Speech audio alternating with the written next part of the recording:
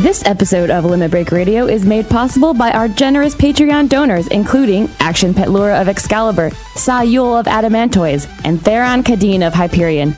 Thank you so much for your support. If you want to support Limit Break Radio, visit patreon.com/limitbreakradio.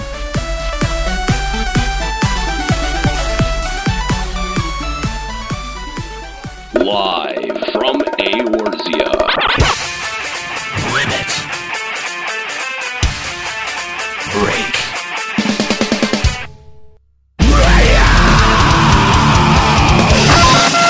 with your hosts, Nero. Now behold the horror you have wrought. Kahlo. I said don't take your clothes off. Juxtaposition. I don't get it.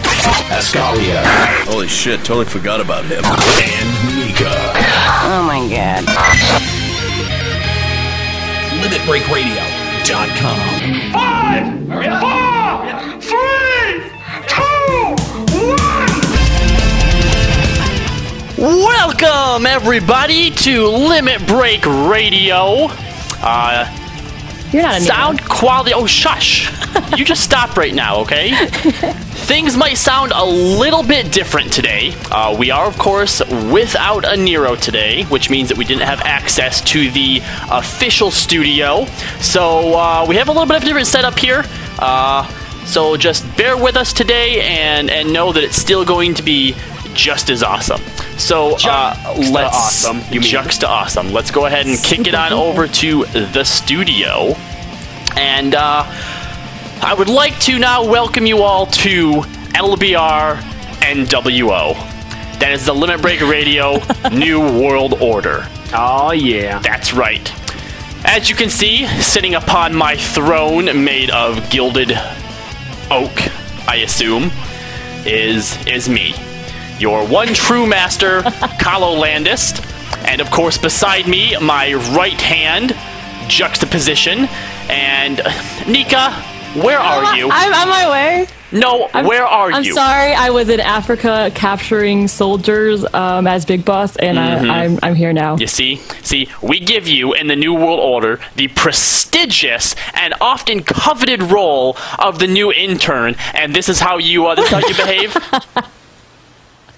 Terrible. Your first day on the job, and you can't even show up on time. You at least better have donuts and coffee. I have Panera. Oh, Panera's awful. Bread. You have bread. I have sandwiches and soup. Oh my gosh. Bread. Juxta, I'm gonna need you to deal with this. All right. Well, actually, I would go over there and slap her across the face, but she's not even here. She's not even here. So I am here. I'm at the door. Knock, knock. All right. Well, promotes my wind-up Tataru to intern status. Okay. Wind up Tataru is a better intern than here. Dump Truck Hands Femro Nika. So we have a let's see. How does the studio look today? Oh, it's pretty not very full actually. We have a few people over there. It's on one side of the room. Is the other? It's hard. It's hard for me to see because when I turn the camera behind me, I'm so small, you guys, and the chair is just in the way. But of course, we do have Kooky and Fairbear and a few other people here today. So we're gonna see how this goes, which is awesome because we don't need a Nero. Also today we're also missing out on Ascalia again. He does send his best wishes to everyone. He is dealing with that thing that we all like to refer to as real life. So The end boss. The end boss, that's right. But he does send his best wishes. He misses everyone, and he's going to be back with us as soon as he can. Now, I've been getting... I've been getting... and actually, you know what? Where is the Nero, actually? Not here this week. You want to know where he's at? He's off having... out. Yeah. Rocking out, quote-unquote, having fun at Riot Fest or some such. Who's allowed to have fun? Not him. Yeah, right? We're the ones that are supposed to have fun. But no, now I have to step up. I have to be the boss. I have to be... You have to do work. You're telling me you don't like it. Do work and not have fun. I get to be the mean one now. I have to give everyone their daily dose of salt. So that's what you all have to look forward to. And Nero's out there with all his little punk rock friends and hanging out with big, burly, tattooed bikers with beards, I assume. Cool. Ooh. Have fun, Nero. What, you like wish big, I had. tattooed, burly guys with beards? No, well, I'm not a biker, but I'm one of. I want to be a tattooed man, big fat tattoo guy. Do you guys remember how I was talking about that tattoo I wanted before? Remember? No. The legacy tattoo. Oh. Why You're did actually you... gonna get one of those? You're Yeah, you're not even a real legacy member. I have the tattoo on my back. I don't care if now. you have the tattoo on your back. You're not real legacy. I was a character in the 1.0, and that counts. I tell you what, if you can find your name on the credits where it's scrolling and it shows all legacy players, That doesn't even count. If you can- name isn't on there, so it doesn't My matter. name's there. Is if it? you- I didn't see it. if It you is can there. find your name on there, I will agree that you are a legacy person. But until then, you are a fake legacy person who did nothing but kill mole rats or some such stupid thing. Star marmots, and Star the marmots. population was swelling. Thank you very much. Well, congratulations for fixing our star marmot problem. You're welcome. All right. All raw. Moving on, we've been getting quite a few emails and messages and stuff asking what our topic for this week is going to be. Do we not have any news? Do we not? I don't think There's no news. I don't think there is no news. No. Show again. That's Yeah. all, and it's not even here yet. Yep. Pretty much. So we just Olds, no new. just waiting on the Tokyo show at this point. Hopefully, we'll get a date for 3.1. That's I'm surprised at this point we haven't. I mean, how long has Heaven's Ward been out? It's nearing the 3-month mark, right? Mm-hmm. Yeah, in 3 months, that's supposed to be their plan, a patch every 3 months. So I think they're taking so long to get a real patch out because they want everyone to get super caught up on all the story and get everyone level 60, and that's why it's taking a little bit longer than 3 months to get this 3.1 patch out. Well, here's another question, too, because Alexander, usually that type of thing would have been reserved for a patch, so because we got a big chunk of content like that, the question is, do we allow them a little bit longer in that 3-month period for the patch, since that's like a little bit of a supplement? Oh, gosh, I really hope not. No, because they only release stuff like that every other patch. So they've already said their 24-man one's coming this time around. So I don't think that matters. So too much. Alexander is sort of just part of the initial sort of expansion release then? Yeah, well, yeah, I mean, it was Yeah. like that in 1.0 when Coil came out right at the start, right? Was Or it not part of 2.1? It was 2.01 or whatever? I think it was out there right at the start. wasn't it? Actually, I think it was. I don't know. I didn't get into it right away, so I'm not sure. Oh, I'm pretty well, sure. yeah. All right, well, hopefully, we do get that at Tokyo Game Show. I really hope it's a lot more eventful than PAX was for Square Enix. But moving on to what our episode is today, it's kind of a special one in a way. I know that before we've done with the Raid Anxiety episode. That was an episode and a topic that was spawned from an email that someone sent, and we thought, oh, cool, this would make for a really good episode. And this one here is actually the same way. We are calling this episode the Tinfoil Hat Conspiracy episode.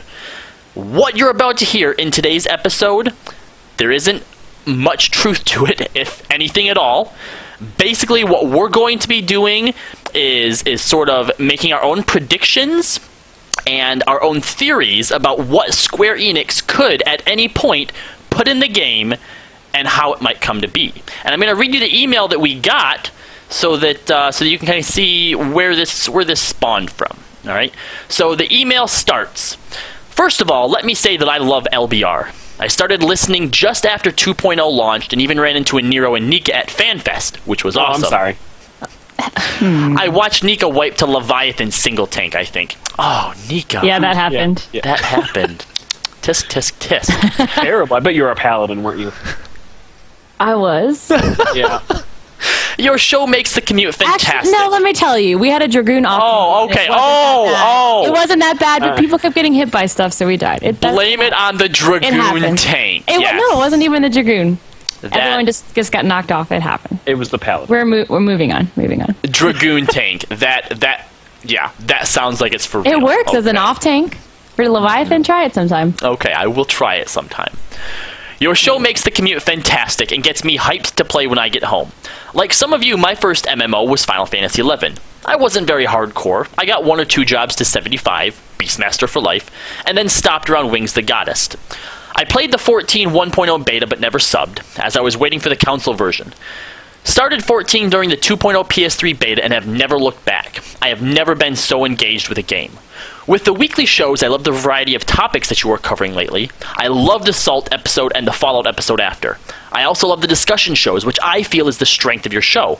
Hearing adults that may disagree, always disagree, discuss the game is interesting and engaging. The episode idea plays on exactly those strengths. Personally, I really like to game craft on FF14 and come up with fun ways that things could happen, or new mechanics, dungeons, raids, jobs, activities, quests, mini-games, etc. that SC could add. There's a decent community of people that do the same. Unfortunately, there isn't really a specific place to do this. It somewhat happens on the official forums, but there isn't a specific place for it. So it mostly ends up in website suggestions section. So it probably doesn't get a lot of eyes on it, and what exists is mostly discussed in the micro community there. There is a Reddit, but because the subreddit includes hardcore and casual, first time and long time, legacy and non-legacy, teenagers and adults, inevitably any ideas, good or bad, gets downvoted to hell because it isn't a funny screenshot of something that happened in-game or news about new content. Anyway, I like to keep my eye on this stuff, and I feel like it's fun to discuss, as well as pick apart other ideas and help build up an interesting concept. I feel like it would be fun for a show to assign people a side of the debate, and have the two sides fight it out. Let Juxta Nero shit all over the idea. Let Kahlo, Nika, and Ascalia defend it. It would be interesting to hear different sides of each. That may just happen naturally through organic discussion, but may be interesting in a debate-off type forum. And this email comes from Po Rangatang of Gilgamesh. So that's what we're going to do today. Basically, this email had a whole bunch of different ideas of different things that we could talk about, and I just took all of those things, turned it into a show outline, and today, me, my right hand, Juxtaposition, and our intern, or ex-intern, as she's been fired not even 20 minutes When have I into been the show. demoted to intern? What? When our Lord Demoted? and Savior No. Kahlo Landis became head of the LBR estate. We promoted you. You were just like a femro before, and now you're the intern. Oh, man. We're even going to pay for a Fantasia for you, so you can just get out of that terrible, terrible skin. I don't even know what to say to that. A thank Say you would thank be you. nice. Yeah. I think I will abstain from anything. And I'm afraid that's why you were fired. All hail intern Tataru, the minion. Good job. So that's what we're going to do today. We are going to talk about, similar to how we kind of had a brief on the last episode, we briefly touched upon how we thought blue might work in the game. We're going to go through a whole bunch of different things like that, and basically theory craft, in a way, about how these different instances, these different events or dungeon ideas or jobs could work within Final Fantasy XIV. Are you guys excited? I'm excited. so excited. Hopefully, excited too. we can hold the fort for our missing 2 members. We can totally hold think the we fort can. for those two. Like I said, I'm going to try and bring as Although much you're half salt the as I person you can. used to be as a Lullafell, so Oh! Oh! Oh, that was Oh! just saying. that was Did- good burn. Did Nika just bring the jokes? Maybe I think- I've got to step it up too. Oh my, you know what? Round of applause. Round of Oh, yeah. applause. It's only taken her a little over a year and 30 episodes to finally come up with a proper burn. That's great. Thank you. I am Thank so you. proud of you. I'm going on tour next week. Thank you. Tell Senpai that was a good one. I'm sure that he was whispering in your ear. Actually, he's playing Metal Gear and he can't really hear me. So All right. So first on the list, and this is something I think we've briefly touched upon a little bit before, and it was something that was originally in the 1.0 concept, and that was how could Disciples of the Hand and Land be utilized in combat situations? First of all, when I first heard about this when 1.0 came out, I'm sorry. It's dumb. That's just the stupidest you could idea. Start out as a disciple of the hand, like your starting job. You could pick like minor. That's or so land. stupid, though. Like, come on. When you want to go out into the field and kill and slaughter stuff, you want to do it as a warrior with a giant fucking axe. You want to do it as a black mage, searing and burning things to a crisp. You don't want to walk out with a fucking pick and rocks or fucking gardening shears and take on Star Marmots, all right? I'm sorry, It was Square hilarious. Enix. I actually tried doing some of the cutscenes as like a... I think it was either it was definitely a minor, and you had an option instead of auto attack to throw a stone. Why? It was so they allowed you to do combat with those classes since you could start at them. They had to provide something. But I mean, I tried one of the first story missions, I think, as a minor, and you throw a stone, it did like 1 damage or something, and then you just die. That's so terrible. Okay, now they could have made this work. All right. You didn't even take your pickaxe and hit him with it. No, you literally threw stones.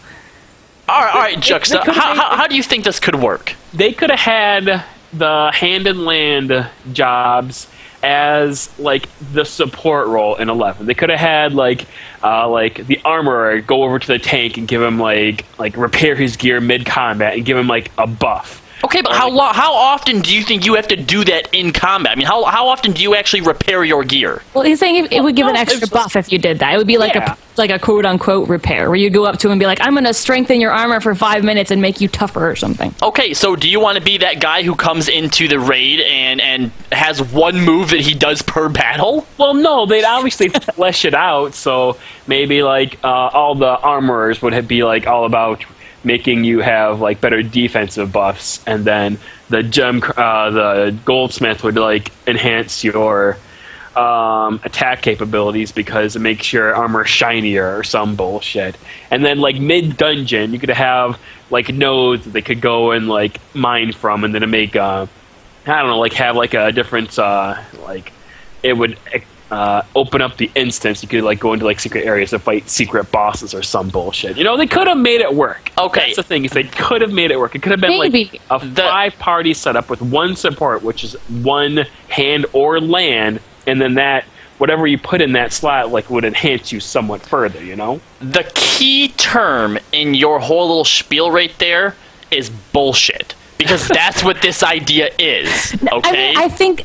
If our game had the big giant like free company type of content, you know, in 11 how you would have multiple alliances of people, and if one alliance died you throw the next alliance. I think if you had a regular alliance of DPS and tanks and healers fighting this boss, you could have a whole alliance of crafting classes, and that you would swap in those alliances of crafting classes that like buff the party and then swap them out. But I don't. I mean, those people wouldn't get very much excitement from that, because I mean, they would just kind of be waiting there on the sidelines. But it would really only work in a situation where you would have like a ton of people there, and there would be some people there to help. I don't think.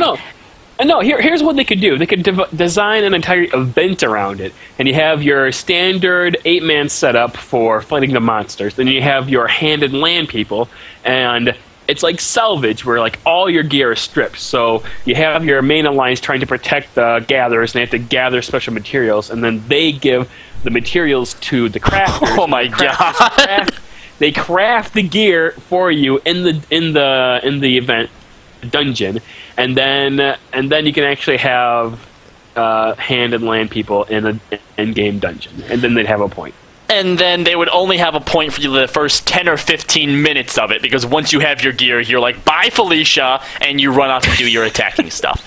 Or what if instead of having to actually be on that class, if you have a class at 60, or say if you're a specialist, if you have a class at 60 and you're a specialist, you can, as say a white mage, in your offhand for a certain amount of time, you can equip that tool and you can add a little buff to your party only if you're a specialist at 60. And so instead of switching classes, you equip it as like a sub thing.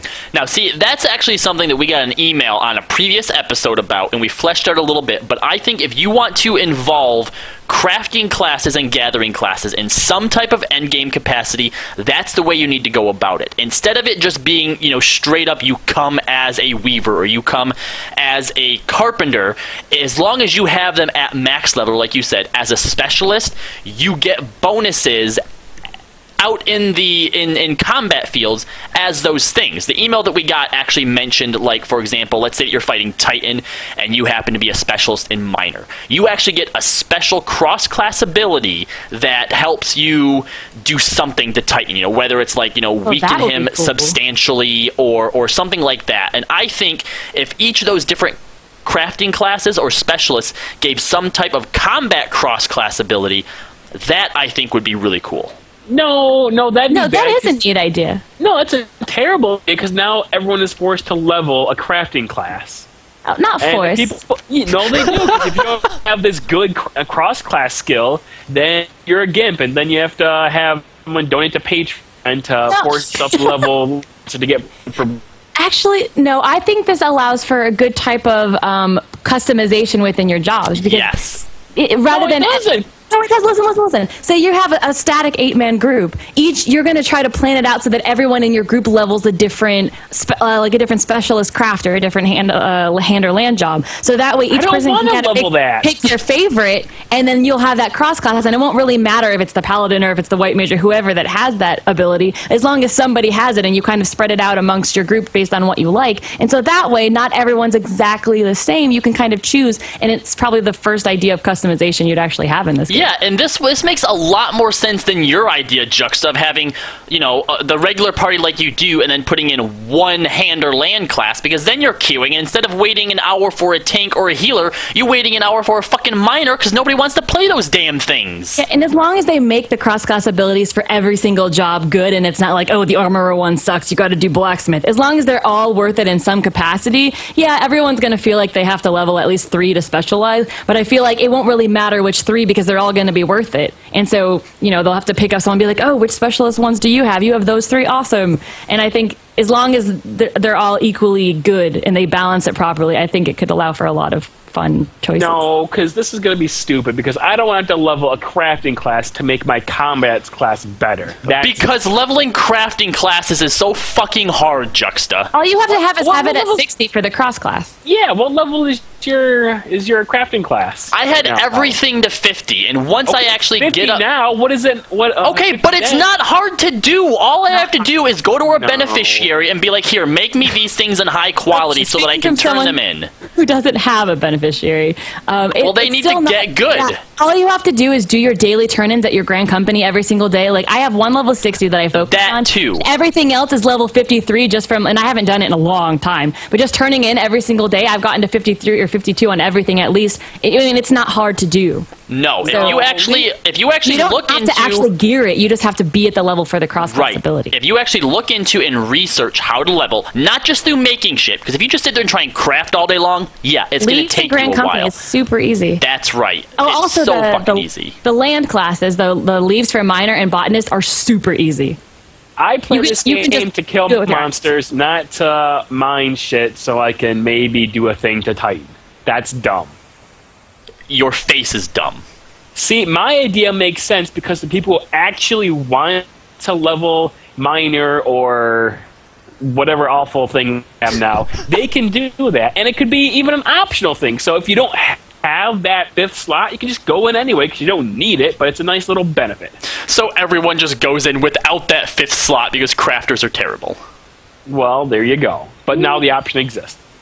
At least the option is there. All right, as a separate sort of like new event, I could possibly maybe see that working, but I also think, like Nika said, our idea would finally allow for some type of further customization among jobs. So when you're looking for, let's say you want a Dragoon, for whatever fucking reason, you want a Dragoon to be in your party, all right? Dragoons are good. Okay. Nika, you're silly. You know, it's no longer just like, all right, out of these 2 Dragoons, which one has the better gear? Because that's essentially what it comes down to, all other things being equal. But at this point now, maybe instead of just, oh, we need a Dragoon, you know, we need someone who has the minor ability, right? So it allows you... So now we need a Dragoon miner? No, but you can have anyone. Terrible. No, because if you already have someone in your party that has the minor ability, it allows for someone else, oh, this Dragoon also has this other ability, let's get him. I think it would require a lot of balance between the cross-class abilities, where if, say, that minor one was really, really good, then, but then again, if it is situational, like the minor one is good against Titan, you're going to want at least one person with the minor ability, and it doesn't matter what job it is. So maybe that would make people want to take, this paladin has a minor ability. We don't need a warrior. We can take the paladin because he has the minor ability. But no one ever. But you know what I mean? It allows for a little bit more customization based on what you like and based on the situation, which there's not a lot of situational things in this game. And it won't be based on your job necessarily, because you can still come even if you don't have that ability, but it's like an extra help if you do have it. Word. Well, they do need more customization in this game, that's for sure. You know what, Nika? I like the cut of your jib. I'm promoting you back to intern status. Oh, thank you. You're very welcome. We'll talk about the whole you changing your look thing later, because that's kind of a stipulation on it. But don't worry about that. We'll get to that. I can go sexy. Wind Up Tataru has... oh, jeez. Put your clothes back on. Put your clothes back on. Why do you have, what is with the arms? It's because I got Alexander arms and I haven't glamored them. Or the legs? Why are you wearing those legs? I based it on a Monster Hunter gear set, and they have these cool oh my gosh! All right, moving on. What else do we have here? Those legs look like something that Crocs would make. They're terrible. Actually, they're the high level. I think they're the high level land class the land class high level piece. They're cool. Terrible. Awful. So, okay. That's your crafter episode right there, guys. That's as good as you're going to get from Limit Break Radio. Enjoy your crafting episode, which only came to fruition because Aniro isn't here. Fruition. Fruition. Goku Star 7 wants to know why that man is wearing a bra. Oh! It's because that's the second... heart for you. No, naked dude on the stream reporting.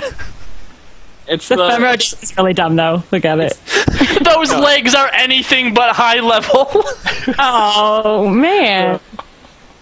Hey, you guys are It's harsh. the second gen Rotogen race. The first one is male, obviously, and the second one is male with boobs. So, Nika is the male with boobs of Rotogen. Except look at my face. I am quite a feminine-faced Rogadin. There are some female Rogadins that have more of the stronger jaw and more masculine-looking features, but mine is very pretty. Okay, look. We did a crafter episode now. We are not doing a ephemeral episode. I cannot deal with both of those things in one episode. Okay? Next time.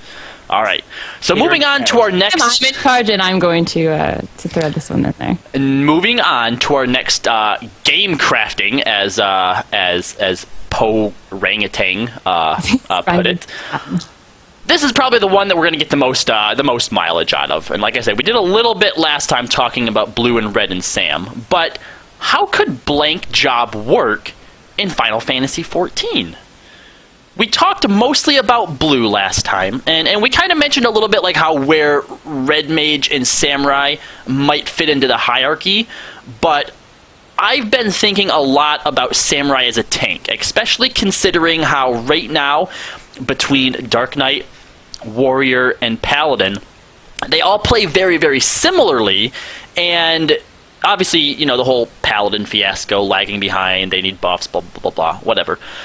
Nika, how, if Samurai was introduced as a tank, how do you see them fitting into that paradigm? I have been saying forever, which is what I thought they were going to do with Dark Knight, that they were going to change the way that parry scales and make it a parry tank. But they would actually have to do a major overhaul of the parry system right now. Because with a huge-ass sword like that, you could parry everything, and I think that would be sweet. Didn't they already change the way parry worked a little bit with Heaven's Ward?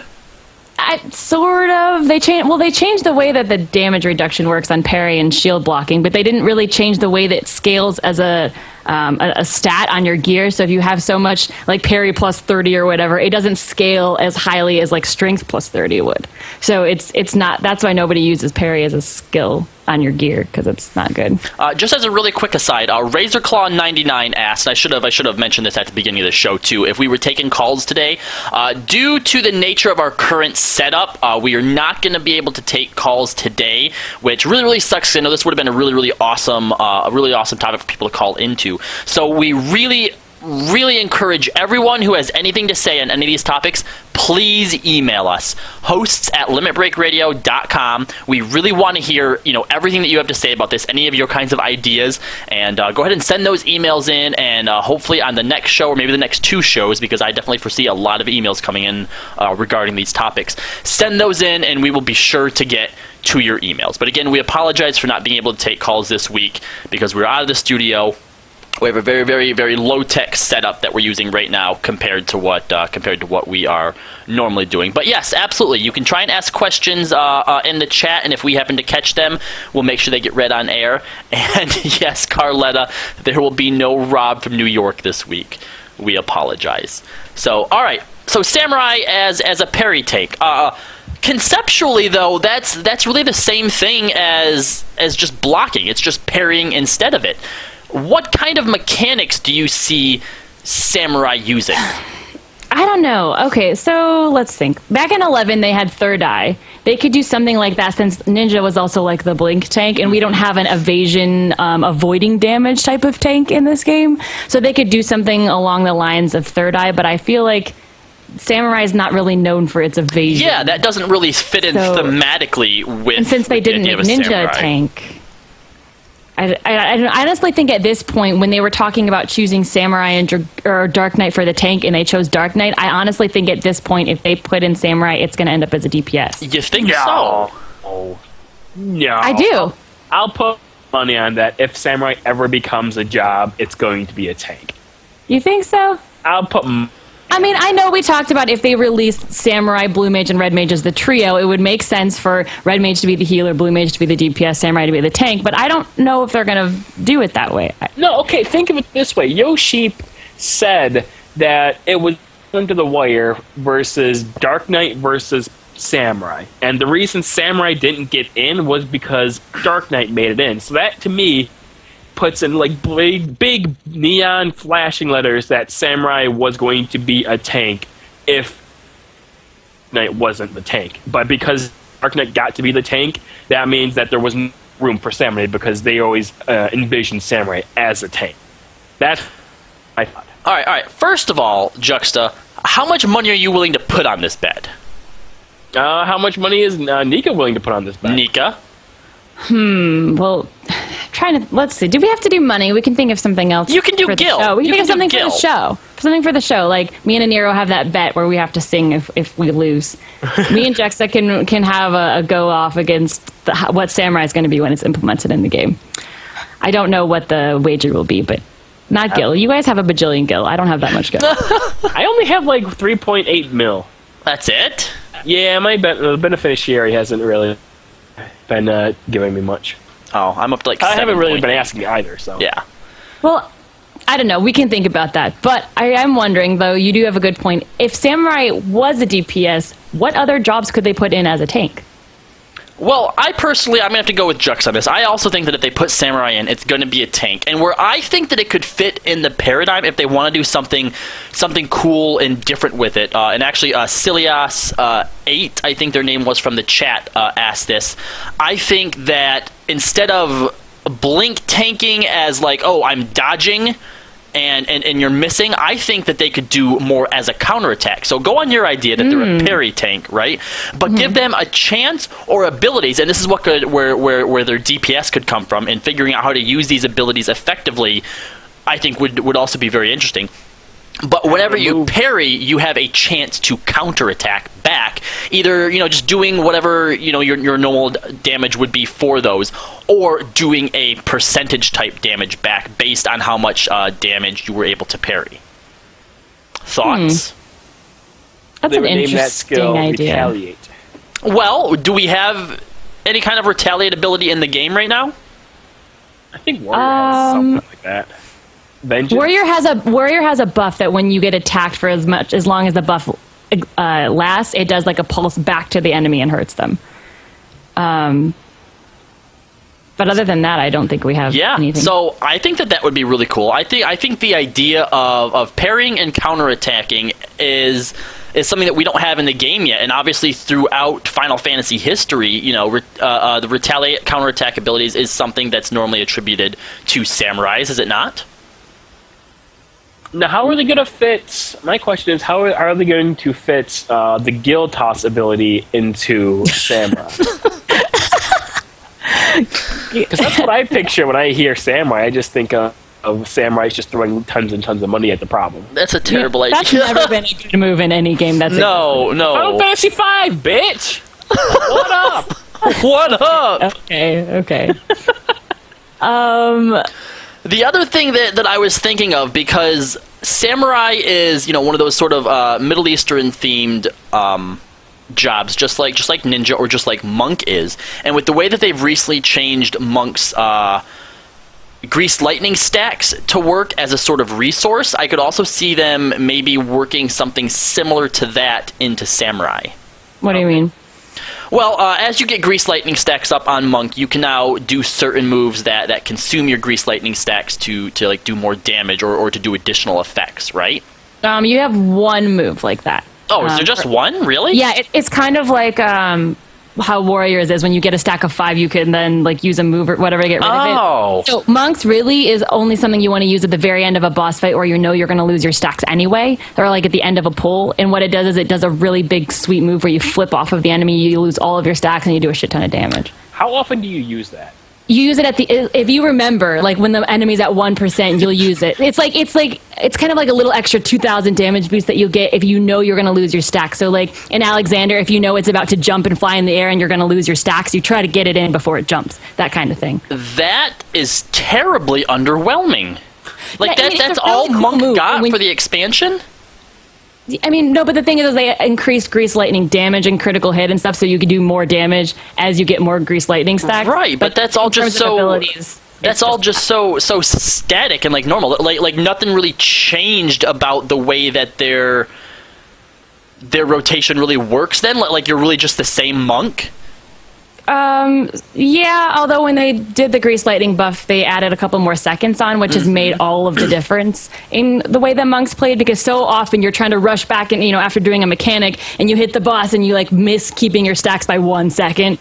So that kind of thing was a good boost, but in terms of abilities and things, no, a Monk always wants their stacks on at all times. You never want them to drop. Obviously, you don't necessarily... If the only ability you have is to take all of them away, then yeah, that's going to be a huge DPS loss.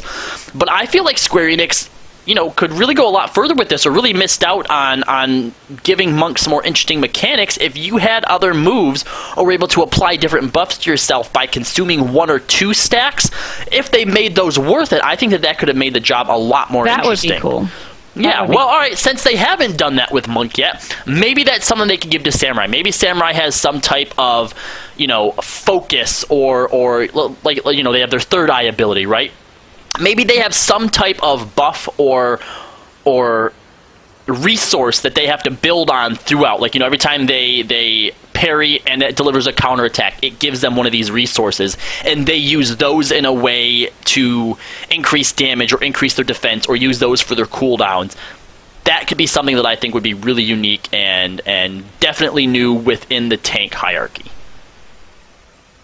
Let's just call it what it is. They're going to give Samurai Mudras. They're going to staple our two katanas together to make a big katana, and they're going to call that a tank. That's going to be Samurai. It's just a ninja with 2 katanas stapled together. Yeah. Duct taped. Double-bladed. Would it be a double-bladed great katana? Oh, no, because that'd be really cool. So Samurais can't have the double blade. Because we want them. Well, because, they should have... I think it'd be cool to give Dragoon a double-bladed lance, though. That would be cool. We're not talking about Dragoons. Dragoons are dumb. Dragoons don't get anything cool. No. Dragoons are one of the most complicated jobs in this game, though. V. Musoa has mentioned that they could repurpose Zanshin for this buff system you're talking about. Oh. Right, Zanshin was the pair... What was that? How did that work? It was a parry counterattack thingy, wasn't it?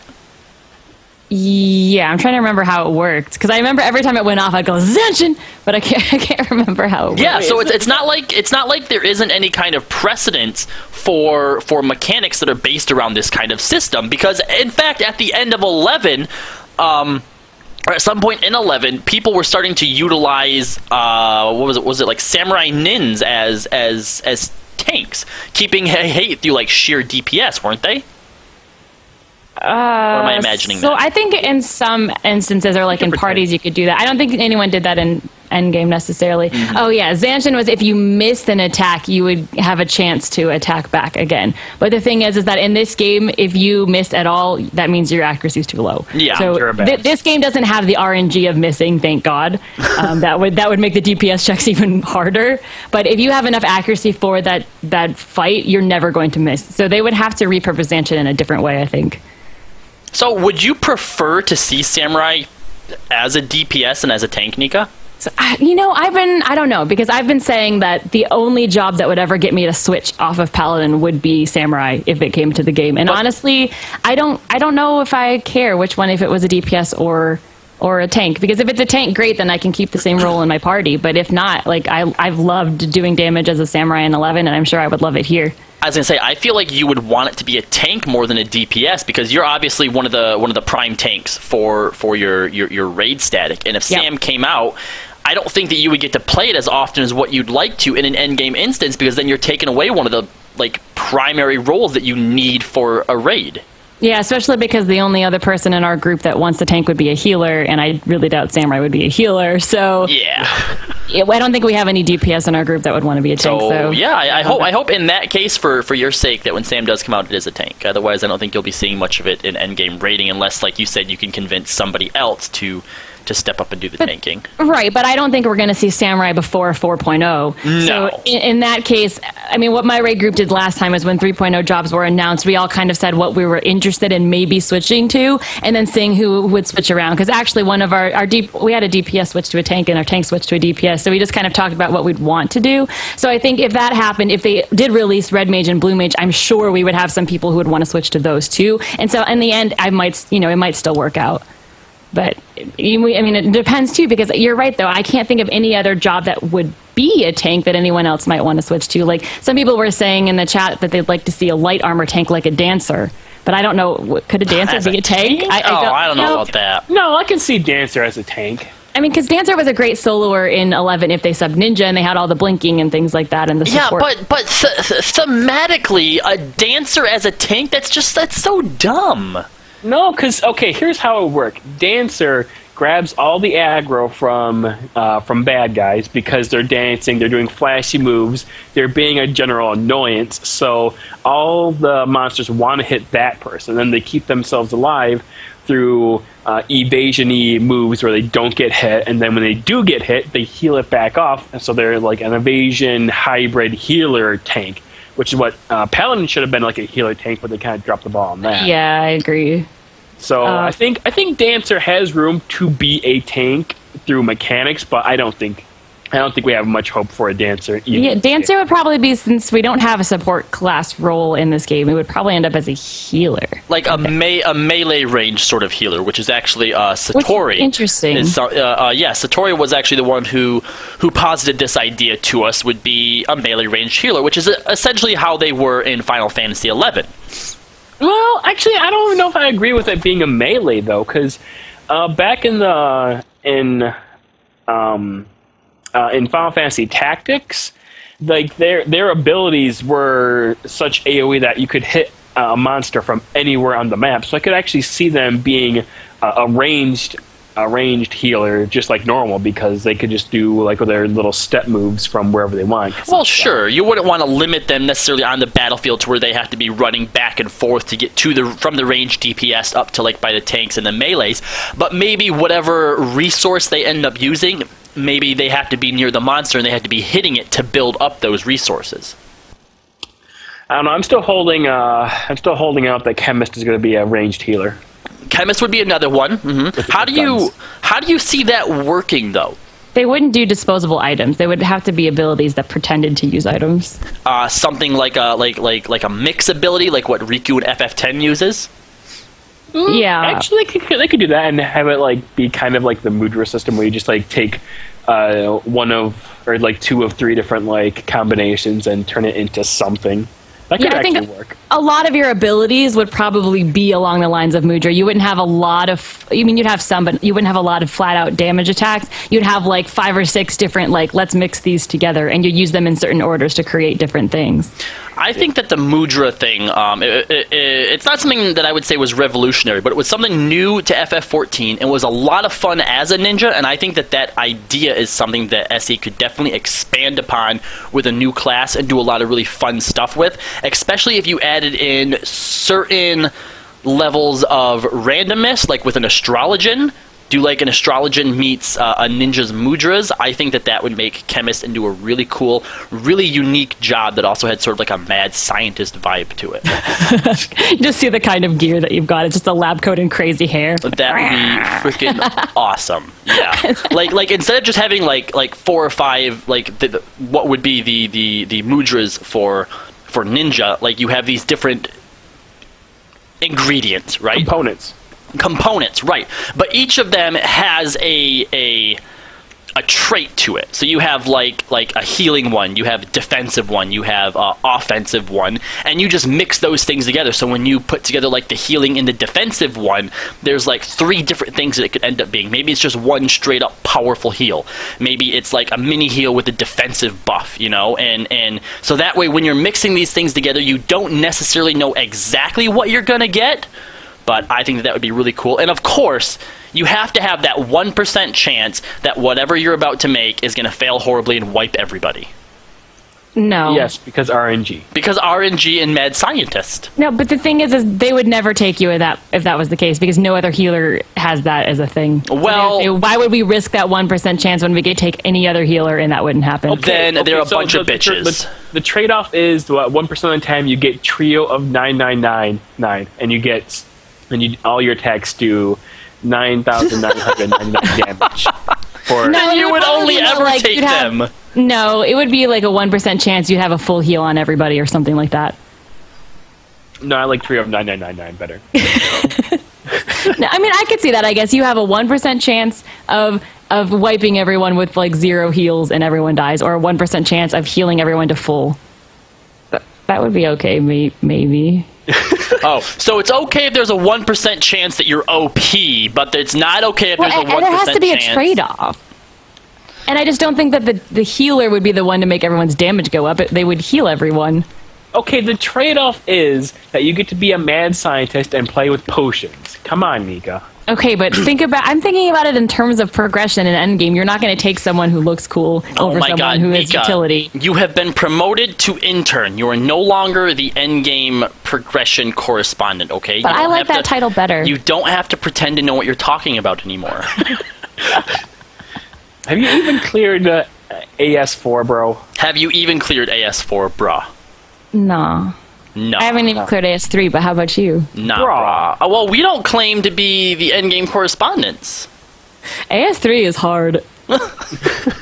And actually, I am telling you, that one, I do feel the gimpness as Paladin. I am pretty much not needed. You said you felt the gimpness in AS1, AS2. No, actually, AS2, I would probably always go as Paladin simply for cover. It's actually useful. Look, you are a Fembro Paladin. Even I feel your gimpness. Oh. No. Okay? I just don't want to feel Nika. That's what I go with. Yeah, I'll stay away from that one. But look how cool I look in Firian's awesome. Oh my gosh. Oh jeez. I forgot I glamored my character. Oh my gosh. I could squish you. Juxta. You look like Firian. Terrible.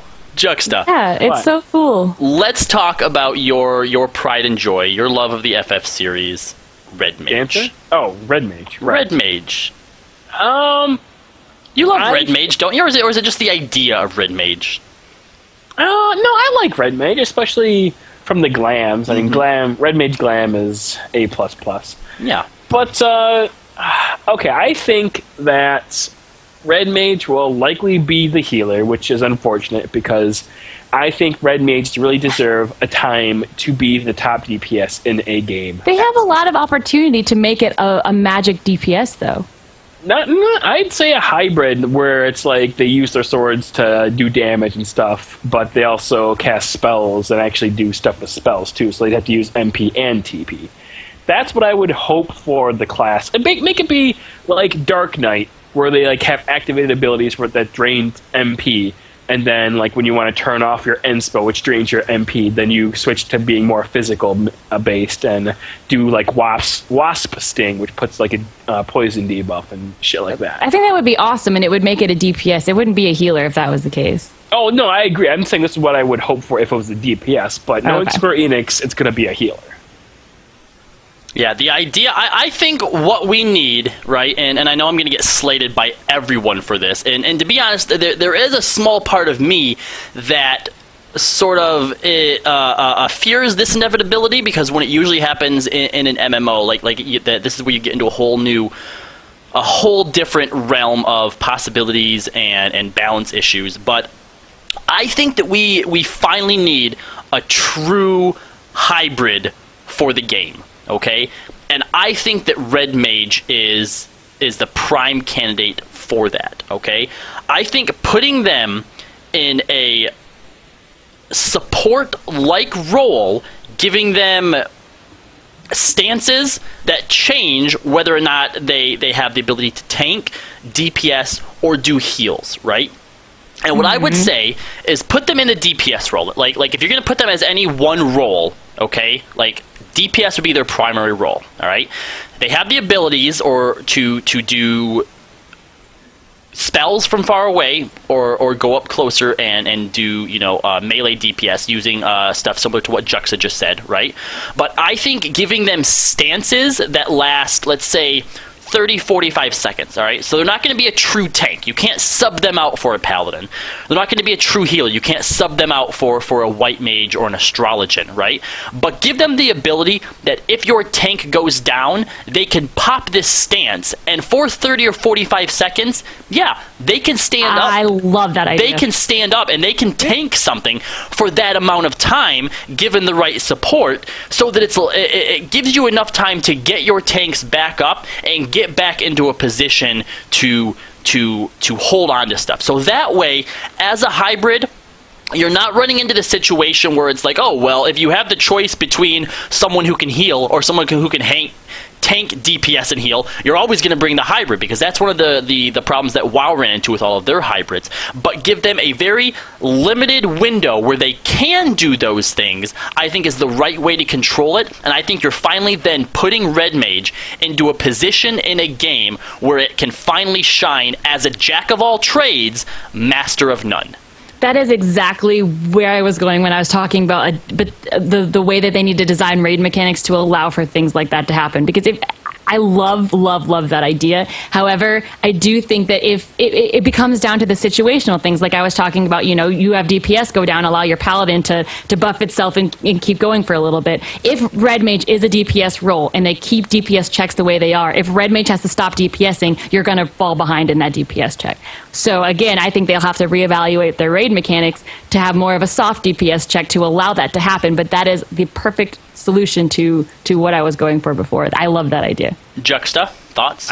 Yeah, that sounds pretty good. But I think when you pop that stance, it should be 30 seconds or so, right? More than enough time to do whatever they need to do. But they also, it should be on a long cooldown, like 3 minutes, maybe even 5 minutes, something long. But when they're in that stance, they are better than like any tank is right now. Like, it should be like they have like innate 75% damage reduction and crazy hate mechanics where they always get hate until it wears off. Or as a healer, they should just like be pumping out like crazy, like 800 potency cures for that 30 seconds or something. Something that's just like so unbelievably good that they like just blow everything else out of the water. That's what I would want to see. Otherwise, like, I don't see myself ever using it unless it was like a super like necessity type of thing. Well, what's your reasoning behind you wanting it to be so overpowered? Because at that point, if it's absolutely better than all of the tanks, you would actually get to a point where, especially in progression rating, that I think it would be a necessity to always have that. Well, he's going to be a 5-minute cooldown or something. Like that's Hallowed Grounds cooldown. So I mean, that could allow for different types of strategies where like maybe you start with the Red Mage as the tank, or you start with something to allow the tank to, I mean, especially if warriors are so OP with their damage, you could like have the Red Mage start out and then swap tanks after 30 seconds or something. Or maybe there's a certain mechanic where, like the warrior can't survive, so you swap to the red mage, allow them to absorb that mechanic, and then swap back. Or if it's maybe less detrimental to let a DPS die rather than the tank die, you switch to the red mage, let them take the hit and suicide themselves, and then switch back to the warrior and raise the red mage. I think that allows for a lot of different kinds of strategy. It does, but I think in that case then, if it's going to be so overpowered, because I think at that point, especially in progression rating, you're always going to want to use that cooldown for something. It would basically end up being, I think, like the Bloodlust of Final Fantasy XIV. Would those stances, being on a long cooldown, I agree, do you think that they should also then share a cooldown? Probably. You'd have to choose if you wanted to be the OP tank or the OP healer. Absolutely. Yeah, that'd be fine. Yeah, I could see that being a fine thing. And see, keep going. I forgot what I was going to go. But yeah, no. I personally, and I honestly just all that Sam stuff I gave previous thought to, but that red stuff just came out of nowhere for me. I think that is probably one of the best places to put a red mage in, and like I said, it really gives it a chance to shine as that jack of all trades, master of nuns. It also would put in the first true hybrid class, but in a way that sort of saves you from all of the balance issues that most MMOs run into in the case of the hybrid classes, because it can't truly replace anything. Right, because I think a lot of people's worries, they had talked about hybrid classes before, but I mean, if you have a true DPS healer hybrid, it's never going to be better than any other DPS or better than any other healer, so what's going to make you want to take it is the problem, because it's not going to keep up with DPS checks, it's not going to keep up with healing checks. What do you do with the job like that? You're right, I think this is an interesting and probably a pretty good solution to that. And as far as DPS goes, because you want it to be a master of none, but it still has to, I think, be able to keep up with other regular DPSs. Yeah. So obviously you wouldn't take a hit there, but like Juxta said, giving it either an ability similar to melee red mage is what you always hear. So I think that the majority of people are going to expect it to be a melee class, like primarily. That's where it gets the most of its damage pumped out, and like you said, giving it spell blades and stuff like that would be really, really cool. And then giving it an ability similar to, actually I don't think anybody has this, but basically reverse. What's the black mage ability called, where they stand still, they can keep casting with the haste or whatever? The ley lines? Yes, the ley lines. So give them ability that they're able to basically run and gun with spells. They can go back, they can get out of the fight, up out of melee range, and they can actually start using spells that way. I don't know if it should be another stance, or if it should just be like a straight buff that lasts 30 seconds, and for those 30 seconds they do extra damage or whatever. But I think that you would have to give them the choice, or at least the options mechanically, between actually doing damage up front with melee and being able to cast spells. No. See, what I'm thinking is, as a red mage DPS, you would have your standard 1-2-3 combos that this game is built upon. But then as you progress in levels, you get things like a Firestarter-esque proc, where once it procs, then you cast whatever spell to come out. So that's how you would balance the melee with the casting. And so with your melee is like your bread and butter stuff, versus the spells being like procs and bonus things that are instant cast, is what I would picture. You know what? Yeah, that's cool too. I like that. I like that idea. Mm-hmm. That way you don't necessarily, because you can cast magic and you're a quote-unquote ranged DPS, doesn't mean that you have to be far away. So yeah, just keep them in melee range and they can still cast those spells. That's really cool. Mm-hmm. But the problem is, we all know that Square Enix is unoriginal, and they're going to make red mage a healer. I don't know. I don't think they will. Man, I can taste it. I can taste it. They're gonna do it. He can taste it. What does it taste like, Juxta? The thing is, tastes like salt. Yeah. It tastes a little salty, I think. I don't know. I feel like Yoshi P and this development team is pretty good at listening to what players want, and they know that so many people, since the beginning of 11 and 14, have wanted a DPS red mage, so I think they might deliver on that. The problem is that given the 3 classes that were teased before, I cannot see Blue Mage being a healer. But okay, but there was a few people in the chat pointing out saying, why do we have to get them evenly? Who says that the next expansion is going to bring a tank, a healer, and a DPS? Why can't it bring 2 DPS and a healer, or 2 DPS and a tank, or something like that? Well, it can't be any combination of jobs that is going to upset the balance. So, well, they absolutely did that when they brought out Ninja, and they didn't care. And what did they say about that? They're not going to do that again. They've straight up said, no more. No, I'm pretty sure the reason Ninja was a special case, because I'm almost positive they had Ninja in the works since 1.0, and that's the reason we got it as not an expansion job. I don't ever foresee anyone or Square Enix giving us a job like Ninja again. That makes sense. And also, the other thing you have to keep in mind too is just because they gave us Blue, Red, and Sam on the 18th floor, or was it the 14th floor? 18th floor, right? Doesn't necessarily 100% mean those are the 3 we're going to get. And if they don't make Red Mage a healer, there are obviously still other jobs they can draw upon. I mean, there's like Chemist. Dancer. There's Dancer. Astrologian isn't something that, the FF lore or history ever really touched on except for in Final Fantasy Tactics, so it could be something completely out of left field. That's true, but Astrologian has a lot, it draws upon a lot of other jobs. It has the card mechanic from gambler classes, and it has the time mage-esque with their whatever. Fuck, they have that quick spell move where they can instant cast spells, and I think they have gravity and all that stuff. So it's kind of like time magey as well. It is, yeah.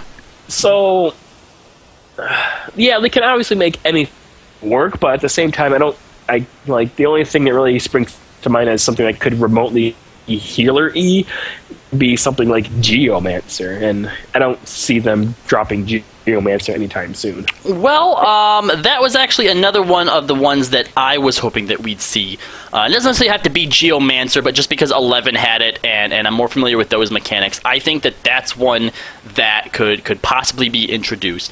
Mechanics-wise, I see it working similar to how a shaman does in Final Fantasy, in World of Warcraft, where you drop your little totems or whatever the fuck they end up calling them. You basically drop AoEs on the ground. These are your abilities or your buffs. It would sort of fit into like a supporty kind of role. It could either be a DPS or you know what? It could be a healer too, because all the healing jobs that we have right now, they heal from a place of like the light or like the holiness. Geomancer would use the earth, right? Exactly. Geomancer would be more closely tied to the earth, and again, just like a shaman is, they heal through more natural kind of means, and the reason that I like this idea is because the mechanics of dropping down AoE buffs or dropping down AoE heals that persist on the battlefield, especially in raiding situations, it would add an entirely new dynamic to the idea of your strategies and how you position yourself. And while that might be annoying for some people, especially like the way that Black Mage use ley lines right now, where they drop them down and then AoEs, oh shit, now I have to move. It could end up being really, really annoying, but I also think that it would add an entirely new layer of mechanics to those kinds of situations. Maybe. Okay, fill me in, because I stopped playing 11 before Geomancer was released. How did it work in that game? Was it DPS? I actually don't know how it worked in 11 either. I mean, was it a DPS or was it a healer? It was a DPS, wasn't it? Fuck, I don't know. Wow, none of us know. That's bad. I'm pretty sure. You know who would know? Ascalia would know. Ascalia would know. Yes, I'm pretty sure that it was a DPS though, It was a caster. Maybe it was just like a support But caster. 11 had a lot more of the elemental wheel type of things, which I could see Geomancer, like pulling from the earth for this kind, attacking with earth spells or water spells based on, the terrain and that kind of stuff. Which is why it would be difficult to see it as a DPS in this game, but it would be kind of cool if they could implement that somehow. Well, like I said, even as a healer too, they would work, especially because, we were just talking about how, it's hard to imagine any other kind of healers from lore. And while in Final Final Fantasy Tactics, Geomancer was like a DPS buff. Obviously, given its background in calling from the earth and being that sort of like shamanistic type thing, there is definitely room for it to be a healer. I mean, if you can take Dark Knight and turn it from a DPS into a tank, why not turn Geomancer into a healer? Oh, our chat is saying that Geomancer was actually support like Bard was in 11. And okay, it would summon bubbles and have Black Mage type of things and support the party. Yep. So, yeah, it would have to be totally different in this game. I think we need to have a healer that's completely out of left field. We need Necromancer healer. And they heal by draining the life force from enemies into the tank. Or by draining the life from party members into other party members. Oh, God, no. That would be horrible. With the way that they do AoE and shit in this game, what if you drained at the exact wrong time and everybody died? That would Get good! Get good! Get good, Nika! You get good. Okay, let's give us a melee healer where you literally have to run up and hit the person with your weapon to heal them. Stick your hands into the wounds and seal them The up. more cleaves you eat, the more healing you do. I mean, there have been some games, I think like Tales games and stuff, where you would have like enchanted star rods where you would actually like hit your party members to heal them. That's a thing. They have that in Final Fantasy V, where the cure rod, where you they do. smack the party member. You're right. So it's not foreign to Final Fantasy. It is canon. It totally is. They could do it. All right, so there are your jobs. Did you guys have any other ones that you could think of that you would like to see in the game? I'm trying to think back to... what about something like... I mean, I don't know if mine would be too similar to Blue Mage, but we've seen mine type of job classes in the past. Yes. Where we mimic other jobs are doing or like do it back at the enemy. I want to see a mime job, and I don't know how it would work, but Story could make it work. Well, it could work into one of two ways. They could have it how you mimic your party member. So you could literally like mimic the healer and heal everyone, or mimic the DPS and do like whatever, or mimic the warrior and do fell cleave, or it could be where it mimics the enemy, and it would depend on what the move was. I don't think you could mimic like the tank busters back at the enemy, but based on the move, you could mimic certain things back. So what do you see as the abilities then? Just mimic, and you just have to watch people and be like, oh, there goes Hutan. I need Hutan. Mimic that. No, I think it would have some of its own native abilities, and then it would have maybe a 30, 45 second move cooldown, or maybe it would have different ones based on, if we make mime a DPS or a hybrid like Red Mage sort of, it would have a smaller recast where it could mimic DPS moves, so it could do more DPS, and then it would have a larger cooldown on like mimicking a White Mage's move, so then they could mimic, I don't know, like Medica, or they could mimic some Lustrate or something like that, but that would be a longer cooldown or something. How does that work in combat though? Like paying attention to what moves people are using as you're fighting? That would be hard. Okay, no, here's how it would go. It would have the standard 1, 2, 3, whatever, and then you would have like a cooldown that's on like a 30-second cooldown or something called mime, and what it would do is you would target like a party member, and if the party member was a DPS, like a physical DPS, like the last like move it did, it would be like the mime would do like a physical hit that would do something, or if it was like Black Mage, then it would like beat mime and do like a casting move, or if it was a White Mage, then it would do like a heal or something. So instead of mimicking their actual move, whatever role the person you're miming fulfills, it would give you a generic ability based on them. That's the only way it could possibly work. Mm-hmm. Either that, or similar to how they did Symbiosis for Druid in World of Warcraft, is based on what class you mime, you automatically get access to one of their predetermined abilities. That could work. Actually really, Huh? So that could work, maybe.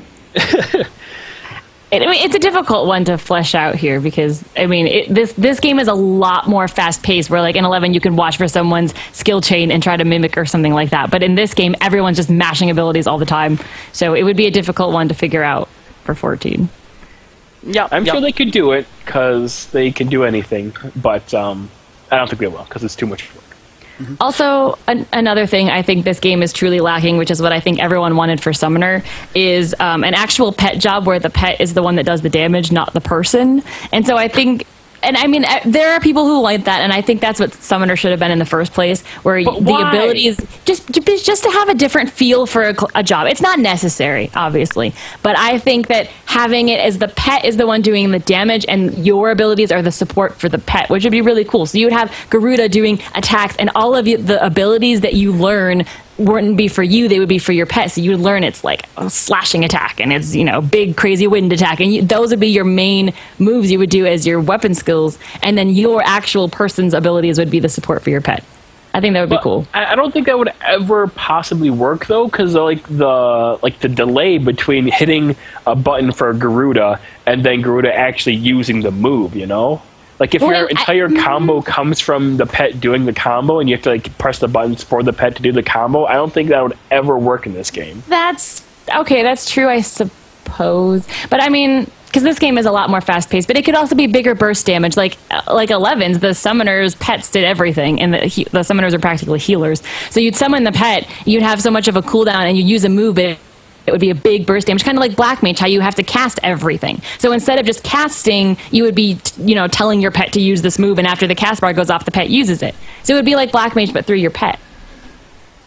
I think that could work. And honestly, the reason I feel that, besides not having giant summons, obviously that's one of the big pet peeves that summoners currently have with the game, is they have these tiny little eggies running around, but they also, don't feel like the pets are that important. And one of the reasons why is, and this is a pitfall from a lot of pet games, is when you put too much emphasis on the pet, they either end up becoming overpowered, or if they're killed or incapacitated in some way, you suffer too much because of it. So I think what you need to do is keep Summoner the way it is, but what you're using should be an extension of the pet, right? So yeah, Summoner's abilities are totally separate from the pet. Exactly. So when you use your abilities, the pet uses it, right? But the problem is, don't try to make the pet a character, right? The pet should be your tool. The pet should be your weapon. So the pet should be an animation. Yeah, so let it go into the AoE and get hit. Like, if it doesn't die, whatever, okay? Or even make it so that if the pet takes damage, you take that damage. Because that was one of the big things when Summoner was actually useful, being able to tank with Titan, it was overpowered because the Titan Eggy couldn't actually die, right? But if the Summoner took that damage instead of the egg, obviously it should be reduced in some way because the Titan is the tank pet or whatever. Yeah. I think it just needs to be reworked. But if you make it so that the summon, the eggy, is the tool, not the pet, I think that could work a lot better. Yeah, so I mean, it doesn't even have to be with Summoner. Like the other kinds of pet jobs we've seen in this game or in Final Fantasy history, like Beastmaster, Puppet Master, that kind of stuff. Mm-hmm. You could do the same thing similar to that, like have a Puppet Master with an automaton that's similar to what we're talking about for Summoner, and use that as your weapon, and that could be cool too. Yep. Summoner thematically or conceptually definitely needs a big overhaul, I think, to please a lot of people. But as it is right now, it's still very powerful. It's in a good place. It is powerful. It definitely is a good job. But the thing is that it's not this. It's called Summoner, but the summon, you're right, is less useful. Like your main damage is through AoE DOTs, and I mean it's not called the DOT-er, right? It's called the Summoner, and so it's like I want to do damage with the thing I summon, not with my dots. So it's like what I said before. They need to just retool Bio 2, Miasma, and Miasma 2 to be moves that you summon, that you call Ifrit's Burn or Garuda Wind Shear, and it puts Wind Shear DOT from Garuda on the person, and it's like using Dreadworm stance on how you're invoking the power of Bahamut, but just for one attack. And how cool would it be, too, when you use Garuda's Shear, if the animation for that was a rift opens above the enemy, and Garuda just fucking comes down and, slashes them with her wing, and then disappears and flies off again. I think seeing summons... Yeah. Seeing summons like just come out of nowhere and come down and attack the thing like as you're just fighting in a battle, like that would look so fucking cool. I think Dreadworm Stance is kind of where Summoner should have started from. So like right now, you do a couple moves in a certain order, you use a certain amount of Ether Flow, you get in Dreadworm Stance, and when you use Akmorn, what would be really cool is, if Bahamut's, at least maybe not Bahamut since you don't own Bahamut, but his essence, you could see like his shadow behind you comes out, you do Akmorn and bam. And the entire job could be that way. Like maybe you use different abilities in a different order and that puts you in Garuda Stance, and then you use a big move like Akmorn for Garuda, whatever her big like wind aerial spin move is, and she comes out, does the big spin, and then goes away. I think that would be really cool. Yep, I think you would at least appease a few more summoners that way. The hardcore ones, especially from 11, who miss having their giant fucking avatars following them around. I don't think you're going to please them unless you give them back. Yeah, but because honestly, in other Final Fantasies, you just summon the summon that doesn't move and goes away, and I think it could work. I think those people we just need to lump in over with all the Dragoons who are crying because they can't have their wyverns and forget about them. The only person I've heard cry about that is Ascalia. Oh no, I've heard there's more of them. They're out there. Yep, they're out there. Yeah. Mm-hmm. But I mean, everyone has the little Midgard Swarmer minion now, and that's close. It's close, right? Yeah. Mm-hmm. So out of those few things that we've talked about, what do you guys, if you had to pick one to be the most likely candidate to be introduced in the game, what would you pick? Red Mage. Samurai. I would probably say in the capacity that we discussed them, I think that we would see Samurai before Red Mage. But I would prefer to see Red Mage, and I think that if we're gonna get a melee or a DPS Red Mage in any game, in any MMO, this would be the one. Yoshi P is really good at mixing things up, and if we're going to get them at any point the way that people really want to see them, this would be the one. True, but I just feel like he's teased at Red Mage and how much Yoshi likes Red Mage in multiple capacities. Samurai wasn't really teased until recently. I feel like he knows that the demand for Red Mage is there, and I honestly think we would see that first. All right. I mean, if not at the same exact time, but... Yep. So biases aside then, we are unanimous Red Mage then, right? Yeah. I mean, it's the best job Final Fantasy 1. That's the linchpin for me, that we're going to get Red Mage because it's the last job Final Fantasy 1. Okay, that's fair. And I mean, I still think that before we would get something like Geomancer or Dancer or anything, I mean, they specifically teased Blue Mage, Red Mage, and Samurai. It's going to be one of those that we see, if not all three of them. Yeah, I agree. All right. I don't think it's going to be a DPS, though, which is going to make me sad. I think it is. I think we're going to see it as a DPS in this game. I do too. Hope that it is, and I wish that it is, but I just don't see it. I mean, I could see Blue Mage and Red Mage both being DPS, Samurai being a tank, and then them finding something else to be a healer. Mm-hmm. Yeah. They could just add a healer. And I don't think anyone would care, because nobody likes healers. Right, nobody likes healers, yet you have to have them in your party, and they have the most important job, but nobody likes them. No, we don't like them. We tolerate them. Yeah, I mean, healer is the most boring job. It's the worst job because you don't get to see your own damage numbers go up, and the more gear you get, you don't really see that much of an improvement. That's an extremely biased point. I mean, if you say it's the most boring job, but if you actually try to heal in something where there's a lot of AoE, like it's not boring. If you're not paying attention, your entire party dies. It's very intense. It's the opposite of boring. Yeah, who wants that kind of responsibility? All right, well, for those of you listening, if you have any ideas, thematically, conceptually, or mechanically, how jobs could work in Final Fantasy XIV, we'd love to hear from you. You should email us at hosts@Limit Break Radio and give us a rundown of what you'd like to see and how you'd like to see them work. Moving on to the next topic on our tinfoil hat edition of Limit Break Radio today is dungeon and trial ideas. And what I thought that we would start with was the one that has been on a lot of people's minds thanks to the teasing or the hint at in the Rising event, and that is Doom Train. There's been a few theories thrown around. Could it be a Hildebred quest? Could it be possible mode of transportation to the Void Ark? Is this something that we're just going to see as a trial where you fight the Doom Train? Void Ark? The Void Ark's a flying ship. How are you going to ride a train to a flying ship? Excuse me, it's Doom Train. It can fly wherever the fuck it wants. That's right. Or could Doom Train end up being a dungeon itself where you fight through the Doom Train? Let's go ahead and open the floor to my right-hand man and our intern. Okay. He's actually on your left-hand side. Is he? He is. Okay, my left-hand man. I'm your right hand. Oh, yeah. It's a good thing that you got that out before I said what I was going to say. Okay, which games have we seen Doom Train in the past? I know we've seen an FF8. What other FF games have we seen? 8 is the one that I'm most familiar with it in, but it's also it's an actual like plot point and boss that you fight in. Is it 5? I'm trying to remember. 6, but it's 6 actually has called the Phantom. Yeah. Yes, Train. that's the one. Mm-hmm. And Phantom I was Train is actually in this game already in Castor Meridium, if I'm not mistaken. Wait, really? What? I believe so. I believe that train is called the Phantom Train, if I'm not There's a mistaken. train? I could be wrong. What train? Well, it's not a train, but it's got the train station, and the train is called the Phantom Train, I think. In Castor Meridium? What? Yeah. I'm blanking on that I am one. completely drawing a blank. Which castrum is that? That's the That's first. the one everyone used to spam for philosophy tomes back in the day, like the very first one.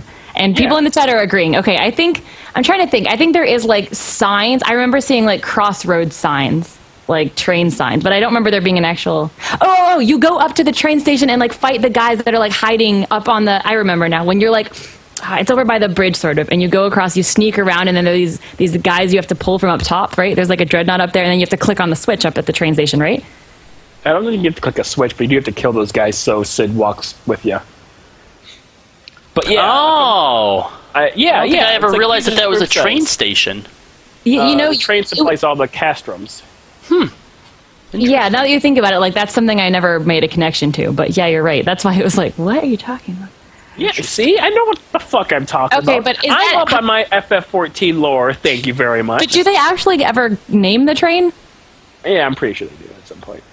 Or is it just the Castrum Express? The Castrum Express. All aboard the Castrum Express! Because I think having it is kind of like in FF6, you actually went on the train, right, and you fought through it, and and there were ghosts then you and skeletons fought and it, things. and then you had Sabin suplex it. But like in FF8 with Doom Train, you actually fought the train as the boss, right? Right. No, So- you don't fight the Doom Train in FF8. You just get him as a summon. Oh, right, and yeah, you just go on a quest for it. Right. Yep. I'm looking at a screenshot where they're most definitely fighting him. Oh no, never mind. They're summoning him and fighting him against somebody they're else. You're right. Oh, it's almost exactly what I said. Huh, interesting. Funny Okay, that so that works. So you don't actually have to fight it as a boss, but it's weird looking. Which is there any FFs you do fight it? I don't think so. I think think we Doom Train can- might only be an 8. I feel like we can safely say that Phantom Train is Doom Train. They just changed the name, but it's the same damn thing. It's a But fucking Doom ghost Train has train. a skull on the front, and Phantom Train just looks like a train, and it just has ghosts on it. Okay, it's because I'm different. sure if you take every iteration of Bahamut, they all look exactly the same, don't they? But they look very They're all- similar. It just looks like a train. Doom Yeah. Train is like orange and it like has teeth on the side of it and like has a skull in the front. It's way different. Yeah, and FF Wiki also says that it's Doom Train and Phantom Train are two different things, and Doom Train only exists in 8. Huh. Okay, so that's very interesting that they would tease at Doom Train over all the things when it's only been in one. I don't know. I'm gonna say to me, I'm sorry. They're the same sort of concept. Okay. Sorry. Well, it's the I could- same concept because they're both fucking trains. Exactly. No, I could see us. Let's see, because Siren was only a summon in 8 too, wasn't it? Or in No, Siren's in tons of them. Yeah. Siren's in 5, 6, Okay. 8. Well, okay, that's true. I'm thinking like they put Siren as a boss at the end of Pharaohs, and like Diablos was a boss at the end of Lost City. I bet they could make a Phantom Train, Doom Train type of dungeon where like the train is the boss at the end. Yeah. I mean, maybe what it is. All right. First of I all, hate that because dumb, but What I think is most likely for Doom Train is it being in a Hildebrand quest, and for two reasons. First of all, the idea of a Doom Train or a Phantom Train is something that's very mysterious, something that has something to it that needs to be solved, which is right up Hildebrand's alley, okay? And it's fucking absurd. The idea of a fucking, ghost train, that's, again, silly. It's the same thing as, a phantom ship or a ghost pirate ship, where you find the ship kind of floating out on the ocean and it's filled with the ghosts and skeletons of pirates. Exactly. I don't think this is any more absurd than that. It's right up Hildebrand's alley, okay? I think that this would work perfectly for him. And I think that... I don't know if it would work best as just a straight-up trial where you fight the train itself, because I can't envision that, like a train that just sits there or that moves around as an actual battlefield. I can't envision that. Right, but actually going into the Doom Train and it being more of a dungeon, or maybe even a 5-car 5-battle trial, I think that makes more sense. And instead of fighting Doom Train himself, you board the Doom Train, and at the end, when you get up to the engine, you find Gilgamesh, who is riding it to find the Excalibur. Oh my god. Okay, you fight whoever the conductor is. Wait, what if you have to run along the top of the Doom Train and you have to try not to fall off? Because if you fall off and fall off the train, you die. So you have to fight stuff on top of the trains. And then Kooky Persona says at the end, you still get Godbert suplexing it. Well, that is a very important part of Final Fantasy VI lore, is Sabin suplexing the Doom Train. Uh-huh. Or Phantom Train.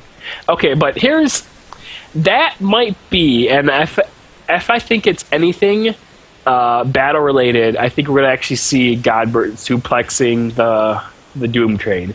But we keep in mind that the spoiler was for a Doom Train minion. So I am holding fast to my theory that Doom Train is the end boss of the Pets of Vermilion minigame. It could be, because they said, the guy was surrounded by minions and he said, where did I put that clockwork Doom Train? And he was surrounded by a bunch of minions, and since Verminion is that new game that we're getting or whatever, that would make sense. How much of a letdown would that be, though? Well, why are you trying to build him up to be something huge and big? He just said a clockwork he's huge minion. and big in FF8. Yeah, he's cool. He's a cool guy. And then the clockwork Doom Train could be that 1% drop minion from the end of the trial. Yeah. No. That Nika never gets. That I never get. Mm-hmm. Or a card. No, it should be a card. Yeah, of course. 1% card drop that she never gets. Oh, yep. Actually, I finally got the Onion Knight card from World of Darkness, though. Woo! Finally. Do you have Midgar Sormer yet? I have that. It was Nidhogg that I don't have. Oh, Nidhogg, yeah. I still don't have Nidhogg. Do you have Midgar Sormer? I have him. I don't know where he comes from. I do. Midgard Summer comes from getting 90 cards. Oh, okay, yeah. I have that one. All right, fine. So Juxta thinks it's just going to be a boring-ass fucking minion. Nika, what do you think? Do you think it's more likely to be like a trial or a possible dungeon? Yeah, I think it would be a trial, and then it would have the minion as the slight drop, because they're kind of into the whole new dungeons drop really rare minions, and I could totally see this being that. I think Kooky has the right idea. Doom Train Mount. Where you're inside the train, or you're sitting on top of it. It would be like those little kids trains at the mall. But with the skull on the front. Yeah, mini Doom Train. That'd be awesome. What's your thought, Kala? What do you think it's going to be? Honestly, I don't know. I don't think that there was probably enough evidence in the Rising to suggest that it's going to be any kind of event. It probably will just end up being a fucking pet, which is dumb. But I personally think that it would make a great Hildebrand questline. Scooby-Doo Hildebrand? Yeah, pretty much. Yeah, I could see it. I mean, I do think Godbert suplexing the train is really funny. And you can, we're all down for the count. And Hildebrand's there, and we're all, the train's about to run us over, and then in comes Godbert, who suplexes the train out of the way. That I could totally see that happening. That would be amazing. Mm-hmm. So, what other kinds of possible dungeons or trial encounters then would you guys want to see from FF lore? I see someone put something on this list in all caps with a little cat smiley face at the bottom that says Anima. Yes, Anima is so freaking awesome. And like, if you think of Anima in FF10's lore, how it was, spoilers, if any of you haven't played FF10, I'm going to spoil for you, turn it now, that Anima was like the spirit of Seymour's dead mother that he tried to summon back to life. I think Spoilers. I think that would be totally badass if that was somehow worked into the Primal lore, right? Because that's how Primals pretty much are in this game. So if, say, Anima was, the reincarnated something or other in the lore that, tried to bring back to life when it went horribly wrong, and then you get this really deformed Anima summon, or like Primal fight. I think that would be sweet. That would actually be a very cool way to bring Anima into it. It could also be extremely sad and dark. Yes. In fact, I got it. Tamtara Extreme. Yes. The two people who survived... only one person survived it now, right? Of that original party, isn't there just one survivor left? Yeah, the Taru. Yeah, the Taru. The Taru should attempt to summon back... What's her name? Edea? Edda. Should attempt to summon back Edda, right? And like the other people, because now they're going crazy, racked with all this guilt, right? And yeah, you basically get this terribly disformed amalgamation of all of their party members that, were murdered, committed suicide or whatever. And yeah, holy fuck. That could go really fucking dark. Like, we thought Tamtara, hard mode already was like already really kind of dark and like scary. Yoshi P, if he went this route, he could really turn the heat up, and that could be a really fucking amazing end to that saga. Yes. That would be sad. Zilia says maybe Anima could be something the Warrior of Darkness summons. That's very possible, too, yeah. Mm-hmm. Because that would be interesting, because I think Anima would have to be in a darker part of the story. It would be a lot harder to bring that in as just a regular, Ravana is here. It would be something darker in the lore. Kiki Lukilu says Anima is hearts and farts. We've discussed that I think if Hearts and Farts was to be summoned as a primal, it would end up as Ixion. Yes, or Ixion, yes. Since their house is the unicorn. Goiku Star 7, at the end of Tamtara, she actually lets herself fall off of the platform into the suicides. darkness. She jumps off, and then you see her ghost like randomly pop up around the towns if you catch it. Yep. So what I'd like to see, and this is something that I've kind of been silently, or I guess I mean to do it on the show occasionally, but what I've been pushing for when it comes to raid mechanics and trial mechanics is I want to see stuff that's a bit more dynamic, and I want mechanics that aren't just about memorization, something that you have to react to in the moment. And I think that two possible trials that could play into this as strengths would be Cait Sith or the Magus Sisters. And basically the way that what I mean by this is when you go into it, you're not just going to get the exact same battle every single time where it's like, all right, the boss will use this move and then this move and then this move and watch for this and this is phase 1, blah, blah, blah, blah, blah. So Cait Sith, for example, could possibly summon random bosses from different dungeons or trials, but are, of course, now level appropriate. Maybe they have different mechanics, maybe they have the same ones, but basically every time you go in there, Cait Sith draws upon your past experiences, or, uses them as, things that you've triumphed over, and, now you have to do it again, but it's harder. And basically it's a way to sort of mix it up. And I think that could be really interesting.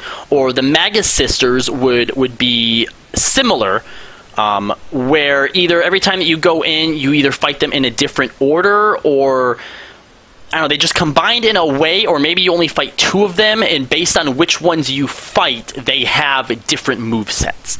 Just that idea of needing to respond and change to things in the moment instead of just memorizing it, for me is a lot more entertaining, and as a player it's a lot more enticing than just, all right, let's smash our face against Bismarck Extreme and Ravana Extreme over and over and over again. It's the exact same thing. Why the fuck haven't you people got this yet? Learn to get out of the fucking AoE and not kill the goddamn water balls! Fuck! Someone's salty, I see.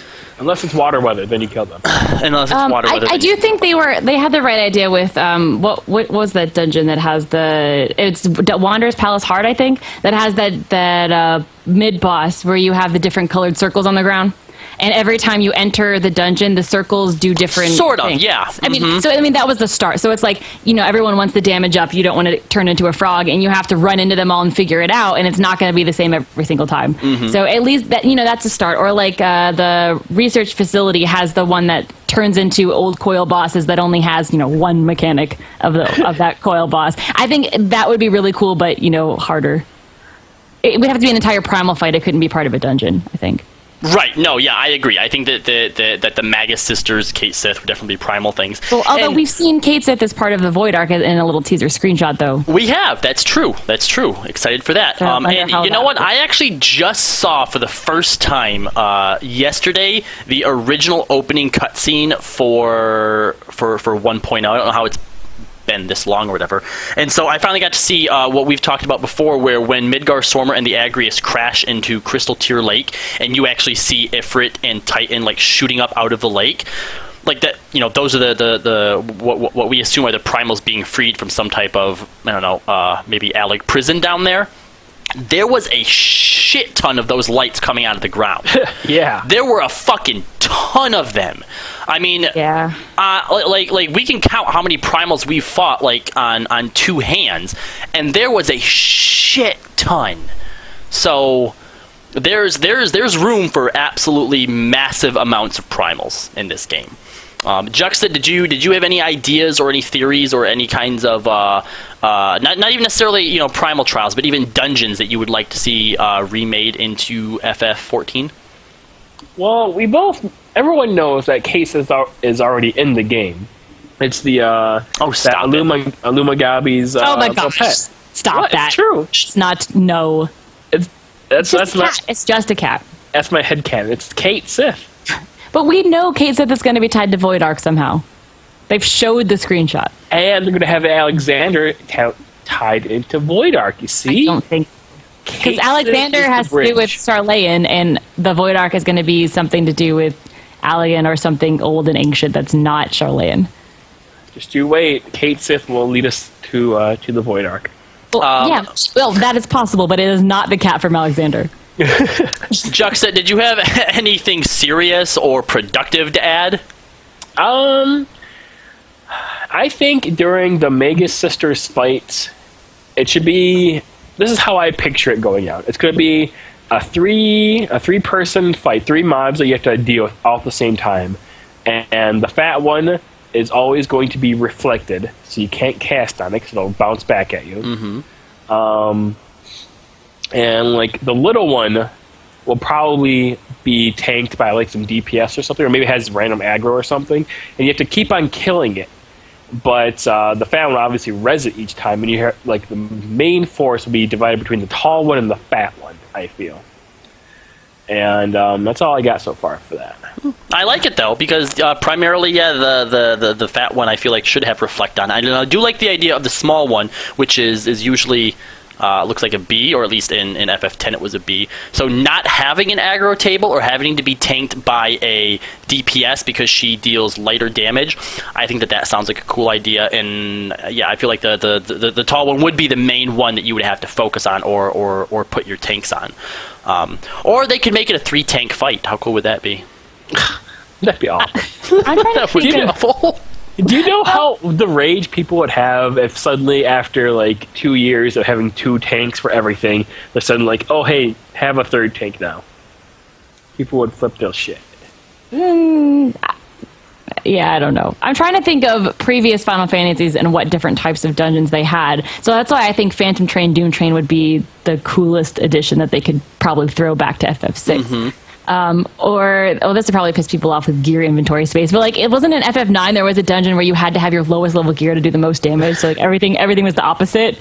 Yeah. Was there? There was. It was like Olivert or something. Yeah, I can't remember, but I know that the higher your gear, the less damage it did. And Is that why that place was so hard? Yeah, you had to hold on to all of that stuff. I don't ever remember changing my gear in that place. I wouldn't have known, but I had a strategy guide because I was lame. And they said hold on to your level 1 weapon because you'll need it later. It's like, okay. Well, no, it's not even that, because you get all the old weapons in that dungeon. It was pissing me off. Oh, that's true. So I didn't get the mechanic either. That is hilarious. Or maybe something like, I know this, the problem with this game, which, I mean, everyone likes the faster dungeons, fast. Like, everyone hates getting things like Stone Vigil on Leveling Roulette because it's so long. But I feel like something like, FF10's dungeons were all about solving puzzles. And I feel like less mobs and more puzzles. Like, also, what was it in 11? Was it Nizal Isle, or the one where you'd climb the floors and you'd have different puzzles? Yeah. I think that if there was more things, like you'd have to, like FF10, you had to take a sphere and ride a thing around and find where the sphere goes, or like light lamps in certain order. Having a thing where you'd have to work together with your team, I think could be cool, as long as something that's more dynamic, that's more reliant on you solving puzzles or doing certain mechanics, as opposed to just as much DPS as you can while avoiding damage. Yeah. Go ahead. No, go ahead. I was going to say, one encounter that I remember in World of Warcraft it was like basically an arena fight where like the aggro tabers were all off the charts. Like, they basically went after whoever they wanted to go after, and each there was like 5 ads, and each ad was like based on like a different class, but it was always different each time you loaded the instance. So you're talking about the dungeon version of the Northrend Coliseum, right? Actually, I'm talking about the Isle of Quel'Danas. There was a dungeon. There was a dungeon in there. But yeah, but basically, it was like a Wolves Den match, and there would be like a specific party set up, and each time you went in there, it was a different set of four basically player characters, and you had to like basically PvP them down, which I thought was really cool. Yeah, it would basically kind of be like the end of Holly Tally Hard mode, but there would be more variety to it. Yeah, because like that, you just fucking AoE them down. Well, yeah, now you can just use Limit Break and kill them all too. Quickly. Yeah. You know what I would like to see as a dungeon, which I think going forward, we haven't obviously gotten any new dungeons yet in Heaven's Ward, but rather than seeing old stuff remade into hard modes, I'd like to see more original stuff to help expand more on the Heaven's Ward lore and whatnot. I would like to see a Chocobo Forest dungeon. Oh. Something that's more akin or reminiscent of Final Fantasy IX's Chocobo lore, where you're going into the Chocobo Forest. It's kind of like this sort of magical, mystically sort of place where you either have to use the Chocobos like to help you in some way, or maybe there's a narrative element to it that involves like a Moogle and a Chocobo. I think that would be really sweet. Chocomog. Mm-hmm. That was a thing. Chocomog is a thing. I was just thinking about the other day. That's a primal I want to see. I want to see Chocomog primal. Yeah, because we got the fat Chocobo as a mount, so now give us like the primal Chocobo. We have Mog in the game. Oh, are you like good King Mogumog? Is that what you mean? No, well, I mean, we have Moogles in the game, but also the Moogles up in whatever horrible place that is, Turning Mist. Yeah, no, I know we have Moogles, but I want like a primal team up between a primal Moogle and a primal Chocobo. Oh. Maybe there's some like fairy tale out there about when a Moogle first met a Chocobo, and some children somewhere in some orphanage accidentally summon it, and I'm going to say Archchat is horrible. They're saying they want me to go there because I'll have to kill Chocobos. Yes, if they do come out with a Chocobo Forest and there's Chocobo enemies in it, we will make sure that Nika does her first run live on stream with us. Nika, promise it.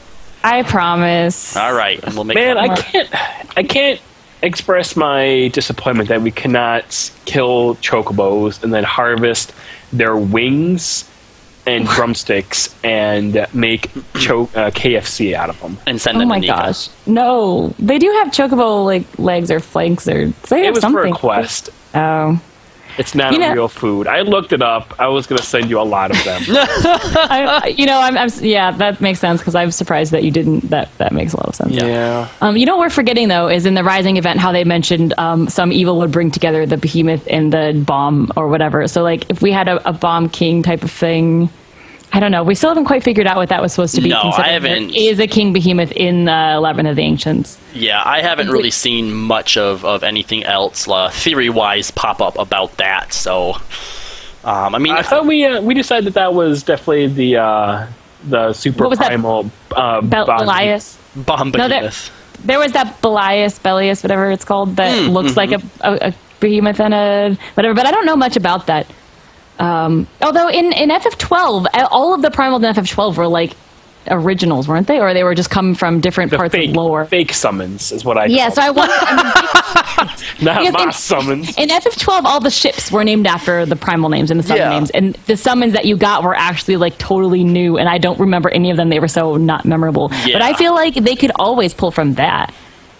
I think, if I'm not mistaken, one of the primals in FF12 was Queekin, and that's from Final Fantasy Tactics, and as one of the crystal horrible guys you have to fight. So, and I thought, aren't some of the Asians named after that? I think there's a Belias Asian, isn't there? Or am I making that up? No, they talk about Belias in one of the Summoner quests. I think. Oh, that's right. There's a hint for that, but I don't think that the Asians or Alligans have names like. No, none of that sounds familiar to me. You know. Yeah, no. No. Well, fine. I'd also like to see Yojimbo come back somehow. Yeah. What if? Okay, Yojimbo has a Japanese name, so let's say maybe it's for Doma or from Little Alamigo. Like, what if there were some crazy monks who, as I talked about the lore of Alamigo a little bit on an episode a while back, who were still worshiping the king who slaughtered all the monks, and they like worship him back into a primal. That could be like. Have they named that king at all yet? Yes, I don't remember his name. So he's probably not going to be Yojimbo.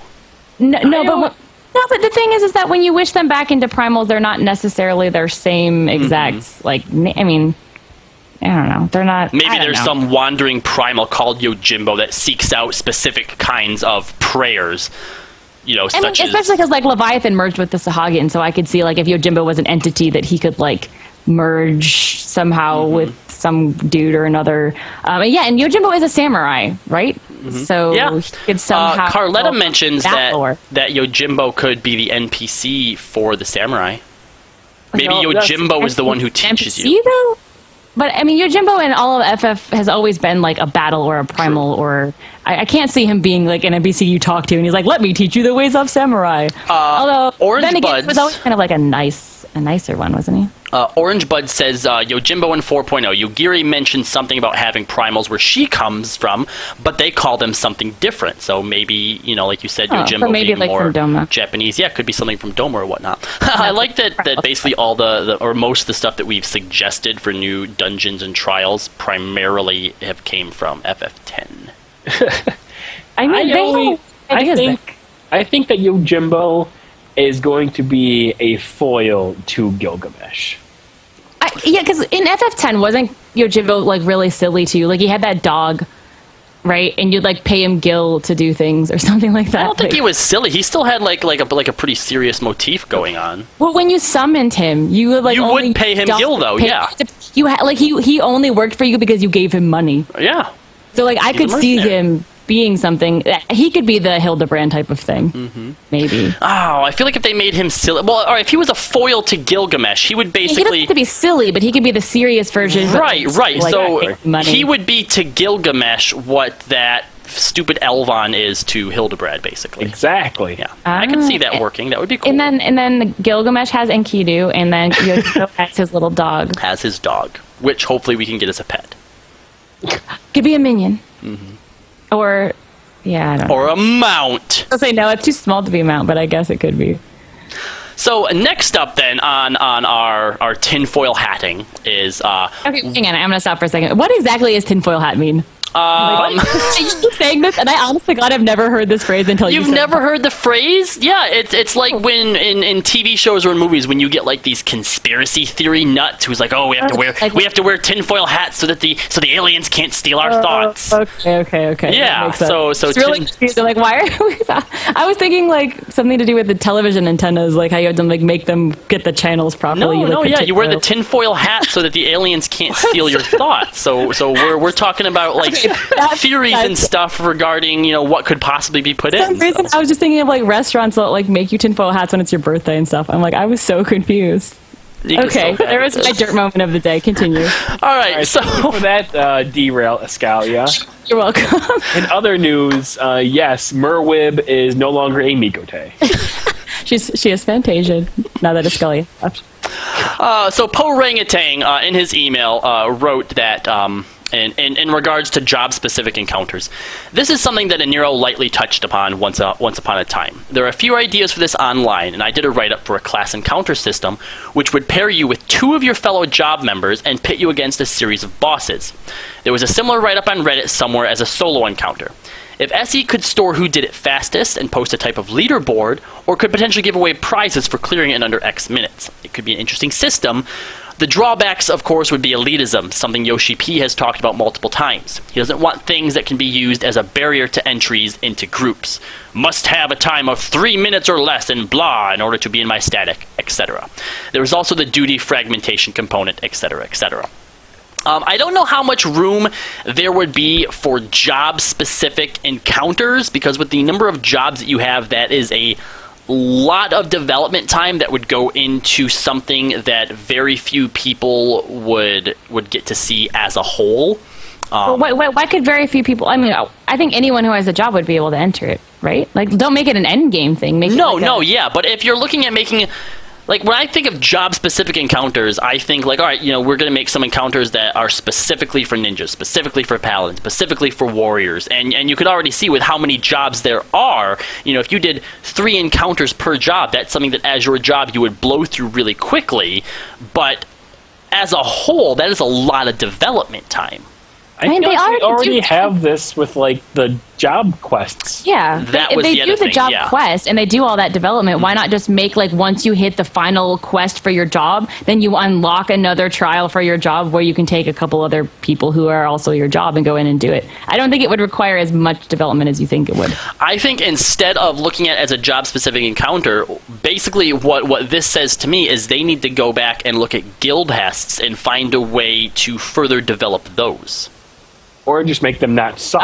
Or make well, them he not well he said that Yoshi P even said he didn't want to make any new guild hests because they're meant as kind of a tutorial for new players, and that he didn't feel like that's why people are like, oh, no guild hests from 50 to 60. And they're like, yeah, well, you pretty much already know how to play your job while you get True. to 50, so they're meant to teach people. So I think that's probably fine the way that it is. But Well, I still think that concept has room in the game. Something that's smaller, that you can do as smaller groups that you could put time trials on, because time trials is something that Yoshi P says that he would like to put into the game. He said that in the next patch, they're actually going to give us, if you go in as an undersized party into the lower dungeons, they're going to show you your time. So you can time trial yourself on lower level dungeons like that. That would be cool. But I think that also, and again, this is something that we've touched upon in multiple episodes, but if you look back at things like Nizul Isle or Assault, those were essentially what guild hests are. I mean, guild hests obviously did it as more of a tutorial with basic components, but you go in with small groups of people to accomplish very specific tasks. I could see a job-specific thing working for something like assaults. So say they put assaults in here. They don't have to make them different for each job. Just make them clearable by each set of jobs. So, like, maybe you take 3 paladins in, and you can see how fast you can clear it as 3 paladins, which obviously is not going to be as fast as, like, 3 monks. But you can just see, like, you can compare yourself to other groups of 3 paladins and try to clear it. So that way it's the same exact rate, and they don't have to do development for each type of job, but you can go in as a set of jobs and try to clear that job's specific time trial. Juxta?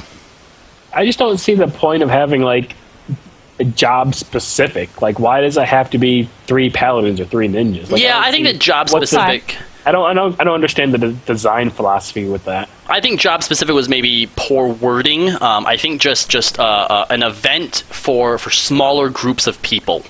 Well, I think job specific makes it a little more fun, and it kind of stretches you to see how much you can do with certain jobs. Like, if you went with paladins, you can have one more tanky, one more DPSy, and like one of them every so often will focus on actually using clemency and trying to heal the group a little bit. And like it kind of stretches just to see what you can do with the job outside of its basic like uses. Like even with monk, you can have one monk in earth stance and one monk in the fire stance, and like see what you can do with the job. It just allows for, I don't know, just a little bit more fun.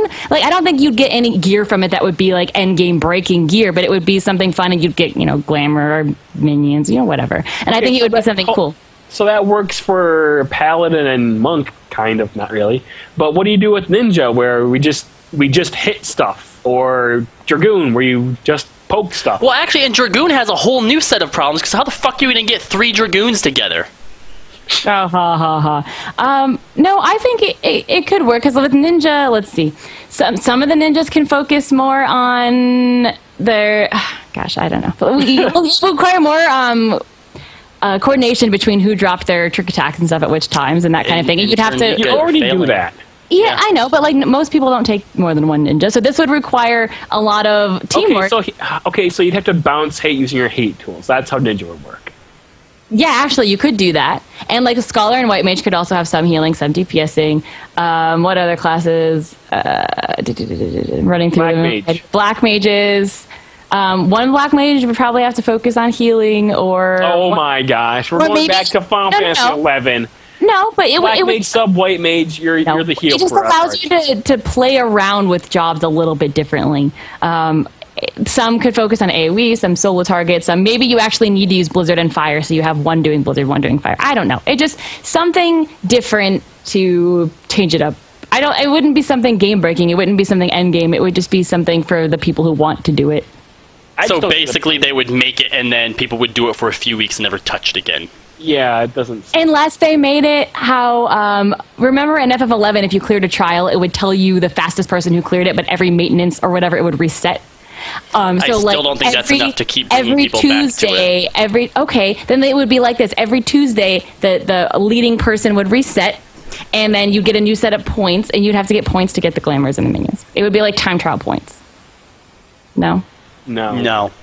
Okay, that's fine. That's a good idea, but why do you have to limit it to job specific? Why can't you just have it be, here's a thing you do with 3 or 4 people, and the point is time trials, and you have to find like the best job combination to clear it in the quickest time, you know?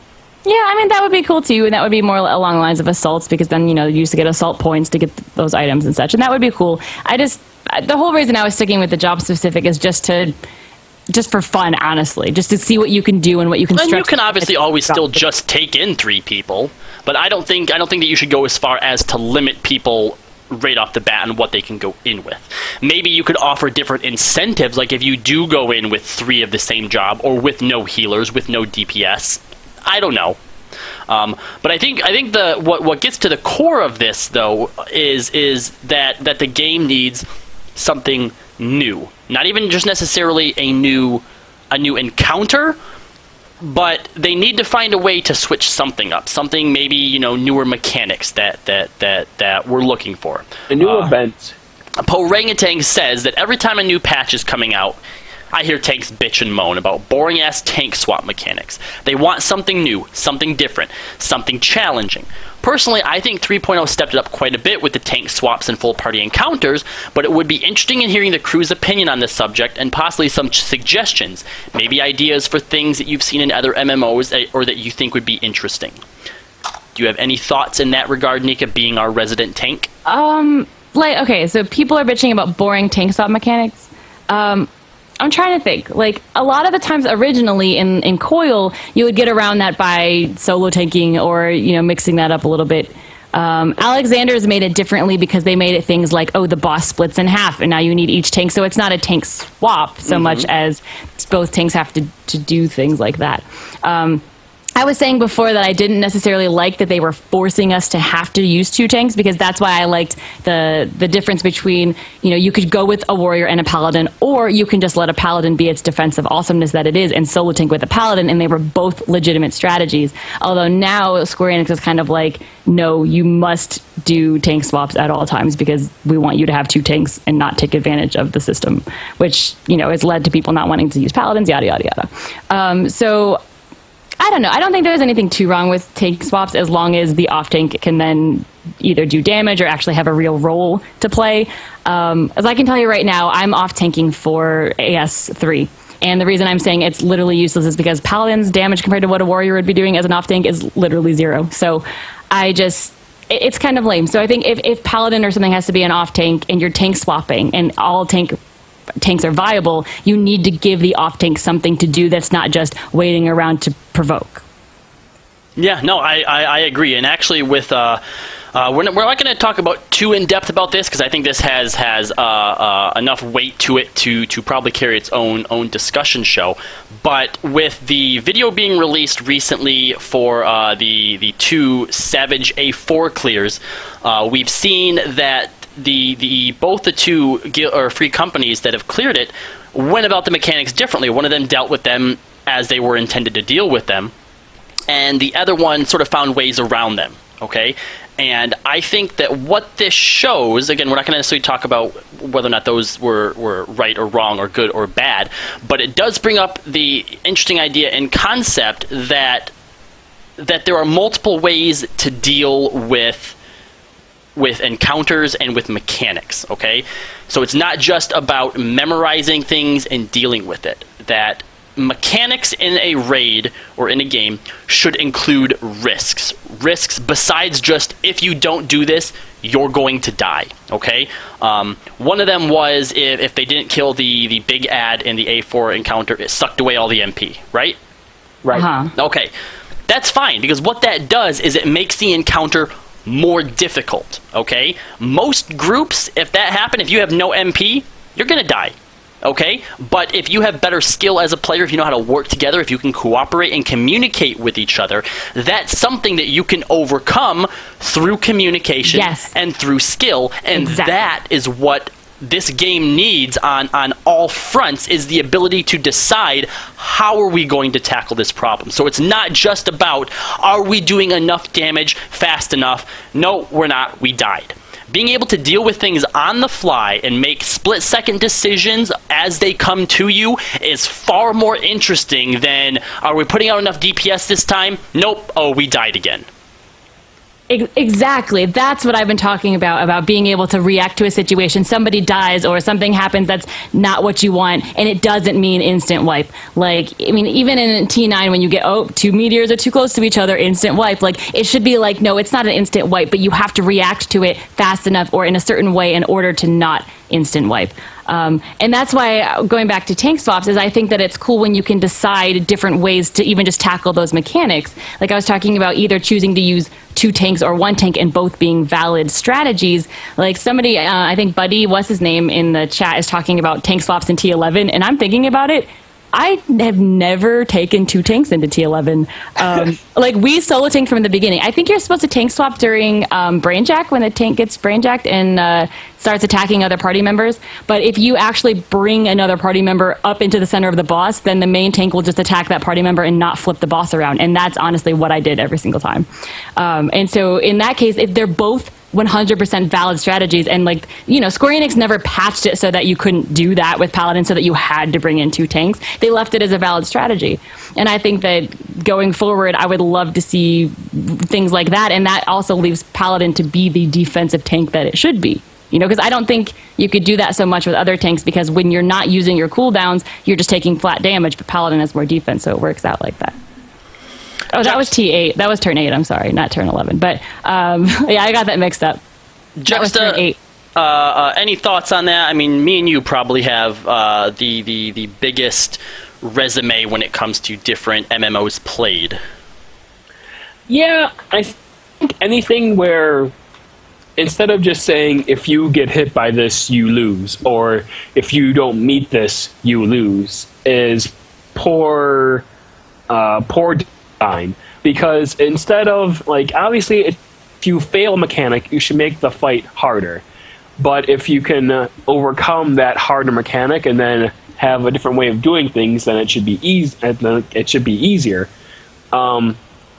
Basically, anything that lets you, like, choose how you want to tackle a problem in a situation is better. So I like how Square Enix decided to make that, letting that big ad live, and just drain, or when the big ad lives and explodes and drains all your mana, instead of having it just wipe you, I think having it drain all your mana is a better way to do it, because it's like you said, most people won't be able to keep up with the healing after that. But if you can, then you have that much DPS to put towards the boss. So I think anything that lets you choose how you want to tackle a situation is gameplay overall. Yeah, and hopefully that's something that we will see evolve going forward, and that they will take advantage of putting into the game, because it's infinitely more interesting when you're put into a situation like that where you could fail, to see that light at the end of the tunnel, to see that's where we need to get, that's where we need to finish, that's how we succeed. But getting there, you have to cross a bridge that's crumbling all around you. You know, that is far more interesting. It gets your heart racing a lot more. And it's just way more fun than, oh, crap, you know, we didn't hit the fucking dragon lance things, so now we have to all kill ourselves because we're not going to beat Bismarck. There's just no way at this point. To just have all that hope crushed in front of you and have to jump off the edge and start over is soul-crushing, and you feel defeated every time it happens. Whereas if you see that light and you misstep and you fall off that crumbling bridge, you know that was your fault. You know how to correct it, what you have to do.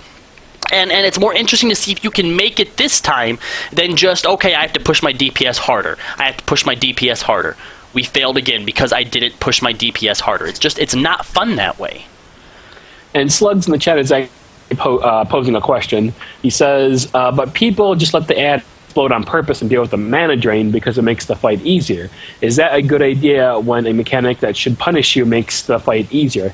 I don't think that mechanic was designed to necessarily punish you. It's designed to make the fight different. If they want to punish you, they'd give the main boss like a damage increase that's basically unhealable, or just do like max damage to you and make you lose. I think they were deliberate when they made it take away all your mana, because now you have a different set of problems you have to overcome. But if you can, now you have another option to go with the raid, and you can choose to put all that DPS towards making a shorter fight if you can overcome the new problem of less mana. Mm-hmm. Yeah, and taking away your mana does make the fight harder, but it's a matter of, with your raid setup, which is harder? Dealing with no mana or dealing with the ad? How did they deal with it? They had the machinist use the mana thing, and then they died, and they used the healing limit break, and the machinist could do it again, or something like that. Yeah. Yes. It was something like that. And I mean, I don't know. I can't tell if that was intentional or if that was just a workaround, because I feel like with the intense type of DPS check that they're doing, I feel like that killing that ad fast enough was supposed to be a DPS check. And probably. That they're reacting with the instant wipe things are stupid. And so instead of being instant wipe, they're quote unquote instant no MP, which was supposed to lead to a wipe. However, they found a workaround to it, and I don't know if that was intentional or if that was just player I don't know. Well, it is player discovery, and it is an interesting concept and idea, and it's something that I think we're going to talk about more I don't think they're in going to patch depth that as a group. Probably not. It'll be interesting to see, because there wasn't there some similar thing on the Twitania fight where people was using and they did patch it? There's a big difference. The Twitania fight was actually exploiting a glitch in the game. Okay, whereas you're right. That is absolutely this different. was deciding to self-suicide and things like that to make mechanics more manageable, which in that way, it's exploiting the mechanics of the game, but it's not exploiting a glitch. Like, this was all within the game itself. Whereas that was like, if we stand in a certain spot, Twitania can't hit us, so we can just sit here and do damage. That's different, because that was never intended. This, I mean, it's all within legal rules of the game. You know, suiciding, raising, and using the mana songs and whatever is totally legal. All right. Well, hopefully this idea or this concept of finding ways around mechanics is something that I would personally like to explore in more detail in a future episode. I know that Nero is also very excited to dive into a topic like that. I actually foresee lots of salt. Lots of salt in a thing like that. So that's that. Yeah, it shall salt all of the earth. I'm thinking back to 11. Wasn't there some where you could like talk to the starting point ? In certain instances, and like if you got attacked by monsters, they wouldn't hurt you? Did they ever change things like that? I have no idea. Because I feel like stuff like that, or like in actually the first time we cleared Pandemonium Warden, we won by actually logging out to avoid the astral flow. I wonder if you like that's cheating. Hey, all right. Acknowledged it as legit all right. on their main page. So, Children. But But I'm back thinking, to your corners. Like I said, this is something we're going to try and tackle on a whole different show. There was lots of discussion to be had about this concept. Okay, first of all, we came up with a different way to kill it after that, so whatever. But secondly, it's like, what if in A4 some people decided to like log out a healer so they wouldn't get hit with the MP drain and then logged back in? Could that work? Maybe. Like, is that something that's not dealing with mechanics? That's exploiting a glitch. It's not a glitch. It's leaving Children. I'm just curious. Would that be something that could work? Would that be something that Square Enix would be forced to patch or something? I don't know. I don't know either. Yeah, you're gonna have to patch it because you can't just leave the fight. Guys, you're making me act like an adult right now, and it's awkward. Okay, it makes me uncomfortable. I don't like being responsible. It's within the rules, and if that helps them avoid mechanics, it's not within the rules. You can't leave the fight and then come back in whenever you want. Who says? Oh my gosh! All right. Shelf it. One thing I do want to point out. It's going to come back later when it spills over the shelf. It is going to come back later on a future show, and I'm going to let you two and Aniro all duke it out, because I think that Aniro would probably end up being on Nika's side in all of this. So good luck, Juxta. Good luck. Well, one more thing I wanted to point out, though. In that kill where they let the big robot explode, they also avoided another mechanic with the suiciding with the... the Nissi mechanic is where you're supposed to have that big damage over time debuff, but they just ignore that. And at the end, I believe there's like a whole bunch of bombs you have to blow up while you have the Nissi mechanic on you, but they just let the mechanic... they just ignore the Nissi mechanic and let that fall off, and then the machinist explodes himself on the bombs to prevent the raid-wide damage. So that's how that ties in with the other thing, but... Yeah. So. Yeah, but those are things that we're going to discuss on a future show, because I really want Aniro to be here for that, because I'm sure he has extremely strong opinions on it, just like our intern does. Nika. All right. So, was there any other types of theories or crazy stuff like that you guys wanted to tinfoil hat about? Things that you'd like to see in the game? Be they jobs, be they events, dungeons, anything like that? I would like events like... Okay, I remember back in 11, it would be like an event that happened once a year, and they would have like the ballista tournaments. I think they could have a PvP tournament between all the worlds where like the worlds would face off, and then one PvP team from each server, you'd go head to head, and you'd have like a PvP winner, and they would get, like a unique glamour item. And that would be like once a year, and I think that would be really cool. You don't think that the types of things that they do, like at FanFest for that, is up that alley? It definitely is, but not everyone can go to FanFest, whereas everyone can play the game from their house. And I think this way it allows you to actually be like server versus server, whereas at FanFest you're kind of with the first 72 people in line. Mm-hmm. So I think this way you kind of battle it out on your own server first to be the best Limsa, the best whatever on your server, and then face off with other servers to have which server is the best PvP server or something. I think that would be fun. And then like a World Cup of PvP, and every year they would do it, and then the title would pass to another server or something. I think that would be fun. I think that it would be really cool to also have events like that rally you together as a server, or instead of just things like, all right, here's this new event, and you just go out and do it yourself, and once it's done, it's done.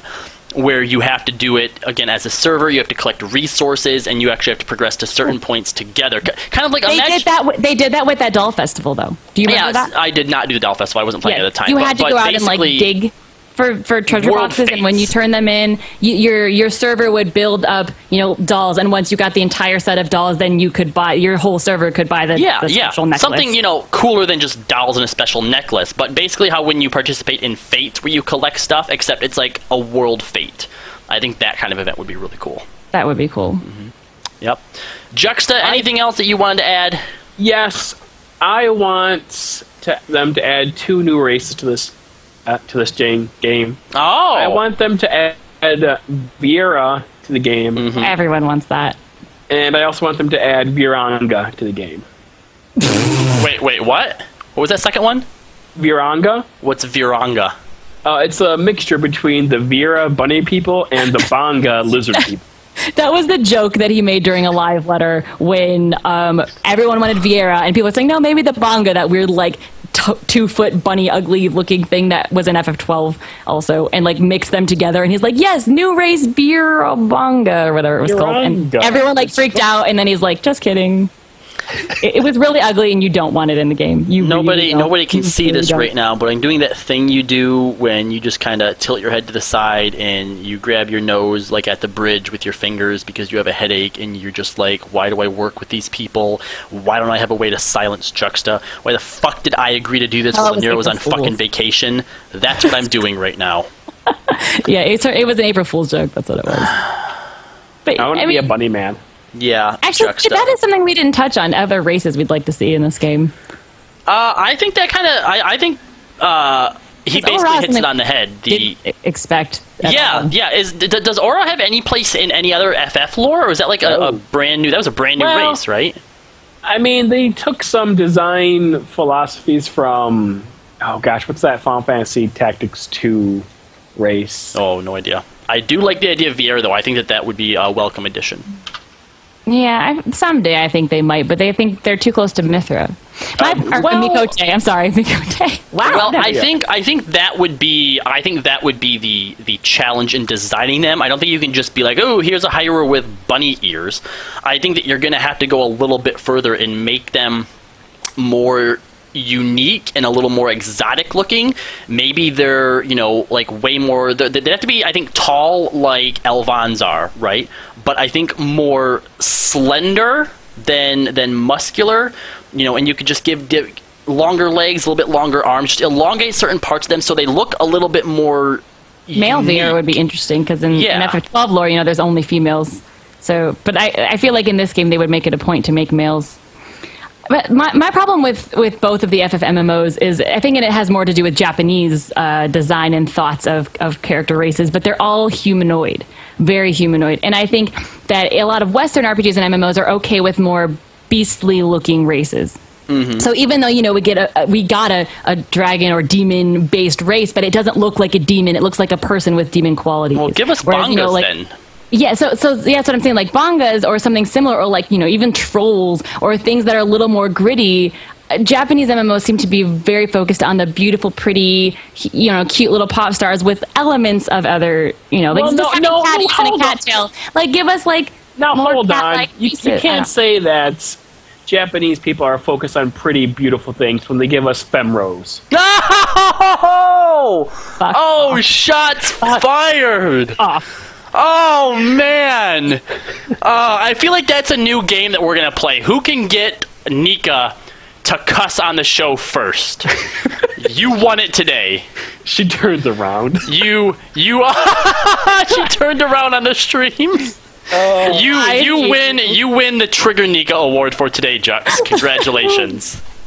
Anyway, back to my point, is that I think it would be cool to have something that looks more like a beast as a playable person. But then again, if the lore is like, oh, people are scared of the Aura because they are unknown, when Aura still look like beautiful hearers with tails, I can't imagine that they would be okay with beastly creatures running around. Like something like, instead we get beastmen, which are almost always enemies, or you get that one clan of beastmen that's nice to you, but you can't actually play as the beastman. Like having Amalja, it's humanoid enough you can run around as an Amalja, but that's a beastman and we'll probably never be able to play as an Amalja, but that would be a neat race to be able to play as. Well, but you have to remember that the armor sets in this game are like super like detailed and shit, and I don't know how you could transfer that to a beastman, beastioid type of race like an Amalja, I mean, look at... Maybe, but even something more troll-like. Like, we get the Lalafell, which are, like, cute little children. We don't get, like, something like a short troll with a beard and gritty, like, we don't get that in FF MMOs because they're not, I don't know, they're not pretty enough. You don't have horde races like in WoW. Yeah. Well... Yeah. But, I don't know. No loss there. Yeah, I'd like to say that it would be cool to try and say, yeah, we're getting Vieira next for sure, or Bonga for sure, but with the addition of Aura, which are pretty much completely 100% unique, I think it's really hard to tell exactly what race we might get next. Kikrin. Yeah, okay. Well, Kikrin, yes! Yes! We already have them as enemies. So... I don't care. I want to be a motherfucking Kikrin. Or a Moogle? Kalo the Kikrin. Because, like, okay, let's think then. The area would be a mix of bunnies and humans, and Aura are like demons and humans. What other things could we mix? Or, like, Elephant and humans. And Elephants and humans. Elephant? Elephants and humans. I want to be a shark man. Shark men. Or something Yes. based more on fish. That would be kind of interesting. Like, you'd have Dolphins. gills I and just said stuff. shark. Yeah, that's what I'm saying. Like, how would that work? Like, you'd have gills? No, or you would have a head. Really You would have a big shark teeth and head. a big mouth. Yeah. Oh, and a dorsal fin. You could choose between like you know how there's like Highlander and Lowlander, and like you know like they always have two things to choose from. You can choose between like a great white or a hammerhead.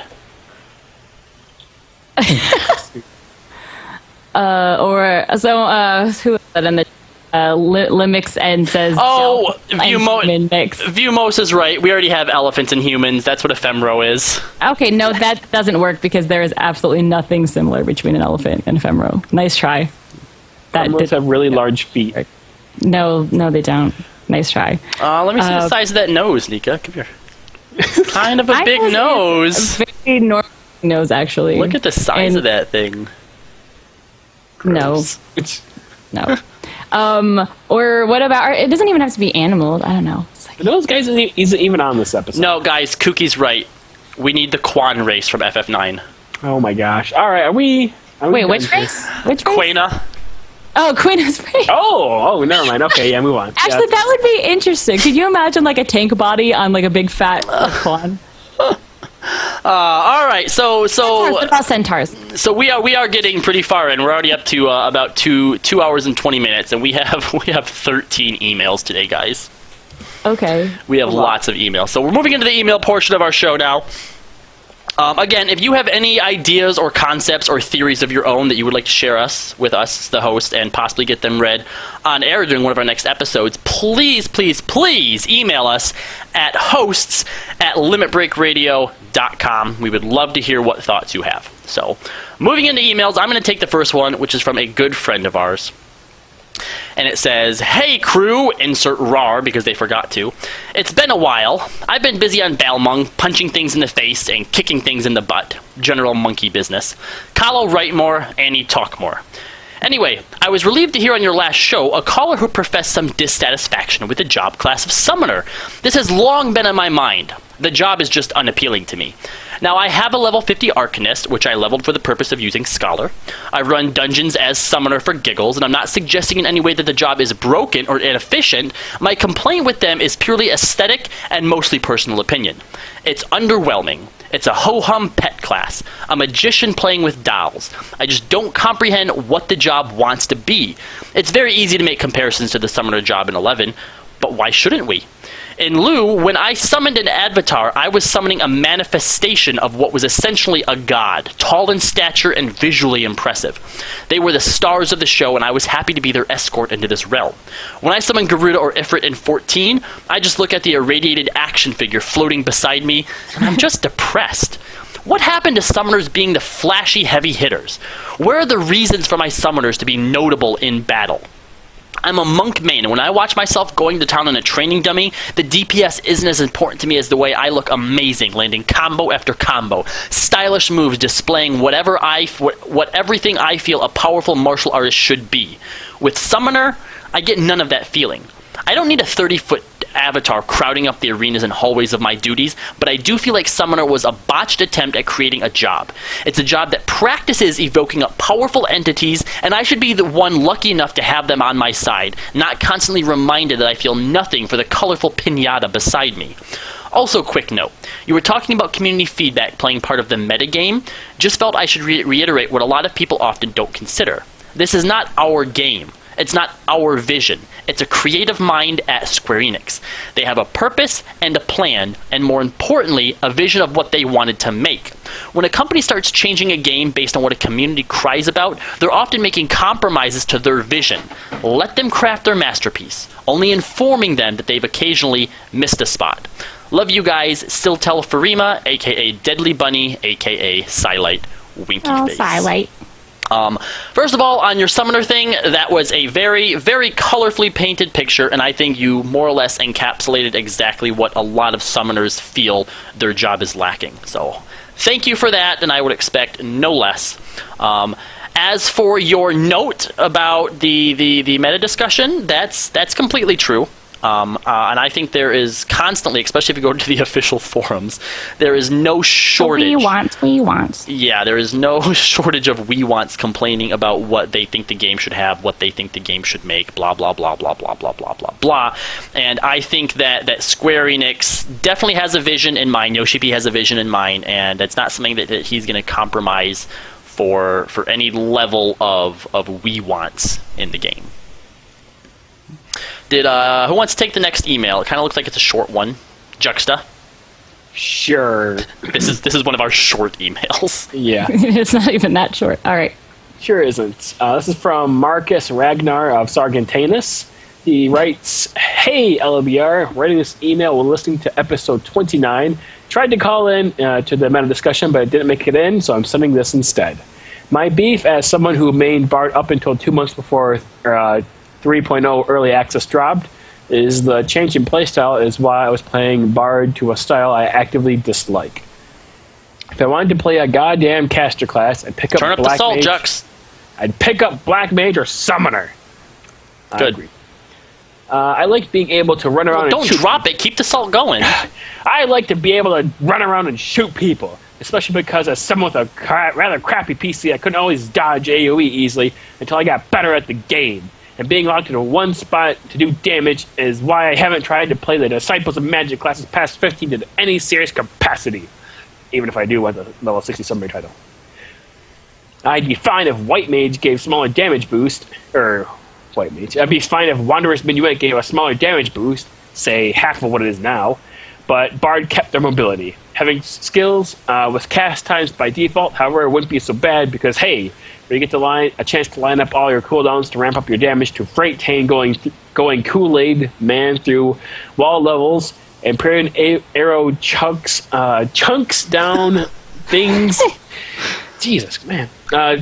Chunks down things like crazy. Having a cast timer on that would be fine, since nobody, to my knowledge, actively uses it unless Barrage is up anyway.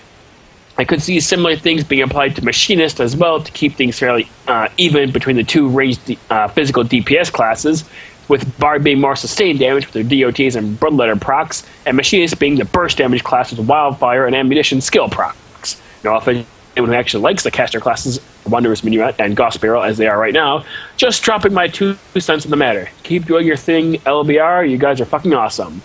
P.S. # Roll Lives Matter. And I'm glad to see all-around representation from Juxta the Hutt. All right, so Juxta, you probably have the most experience on Bard. Yeah, I haven't played it since Wanderer's Minuet because I don't want to cast Arrow, like, some kind of Arrow mage. Yeah, but, I think he raises a good point though, and it kind of gets lumped into that same category as Silite's email about Summoner in a way. Bard had a specific play style, and it's kind of changed up now. For a lot of people, it does feel like the job's completely changed around. So, yeah, I mean that's the primary reason why I leveled Bard to begin with, is because I could run and gun, and not even be looking at the mob and still shooting off my abilities and shit. Mm-hmm. So, yeah. All right, there's a lot of cursing in this next one, Nika. Do you think you have the appropriate level of salt to deliver on it? Well, we can find out. All right. All right, here we go. It says, "Hey again. I listened to 29 and thought I'd add something I'm pretty sure most are thinking, or a thought that is in pieces that maybe I can put together. When the conversation of Paladin comes up, there is a lot to examine. Some say the heals can DPS more. Some say search for more within the DPS. Some say fuck the pompous lass and grab a warrior. Let me say in advance that I have warrior at 60. I think that the problem is that there is absolutely no exclusivity to the individual player. If they'd allow for some individual choice, then maybe we'd have more options. Square Enix painted themselves into this corner. Tank, healer, 2 DPS mix well, or not even all that well. If the Paladin could have a talent tree like WoW, maybe they could end up with a more DPS-friendly version that maybe sacrifices their mitigation. Effectively, that makes them like the other jobs. The real issue that Square Enix has created is that by making it so user-friendly to play, they have also made the job classes very vanilla. Believe me, as you well know, for every decision made, someone will bitch. Crazy to think that any aspect of FFXI would be desired again, but you've got to admit, they didn't give a single fuck what their player base thought or wanted. So now they care too much, maybe? There's always going to be the cool kids aspect to any game like this. People examine stats far too closely not to pull back the proverbial curtain on the jobs. So what do? What would anyone do? I think it's far easier to bitch than to solve. Christ, if it wasn't for porn and bitching, what the fuck would the internet be for? Amen. They even talk of additional jobs. I would love to see Red Mage in this game. I played one in 11, but I don't think I would want to play the version of this game that it would create. So again, I ask, what would you do? Do you expand parties to 5 people and make dungeons harder and by extension raids, etc., so they justify an enhancement class to join the fray? Or do they homogenize the whole thing and just add more of the same shit? The truth is, there's always an in-crowd in life, work, games, etc. I have a level 50 Paladin, 51 Dark Knight, and I'm not sure what to think when there is so much favoritism being had. Until the game can allow for a warrior who could DPS and a summoner who could heal and a something that's not supposed to tank but is actually tanking, you're going to have this issue. What I miss most about 11 above all else is the sub-jobs. They give us a choice of secondary talents provided the proper jobs are leveled, but the ones used are always the same. You can put skill points into anything, but if you are worth a damn in your chosen class job, everyone puts them in the same place. You want best in slot? Then hit the newest raid or dungeon, your brain into submission for tokens to buy it. Where the fuck is the creativity here? How the fuck am I asking where creativity is in a game? I nixed Alex only days into the expansion, and it didn't take long for me to stop playing FF14. I have only been on a handful of times since then. I just don't get anything from it. Someone please help me find what I once saw in this game. To sum it up, we're fucked. Good night and good luck. Joffrey, a.k.a. Aokiji Kuzan on Ragnarok. He says, P.S. You have a tendency to go on a I'm doing this my way and I don't give a fuck what you think tirade every week now, it seems. If you don't give a shit, then don't give a shit. Haters are gonna hate, lovers are gonna love, and the rest of the bullshit the Bobsy twins always say next. Well, just like haters are going to hate and lovers are going to love, Nero likes the sound of his own voice, so Nero's are going to Nero. Yeah, I was pretty waiting much. for the nutter's going to nut in that one. Didn't have that. I'm a Nero today. Okay, I can't. I don't know. You have to wait for the right spot. You have to. He does. No, he does. It's absolutely right.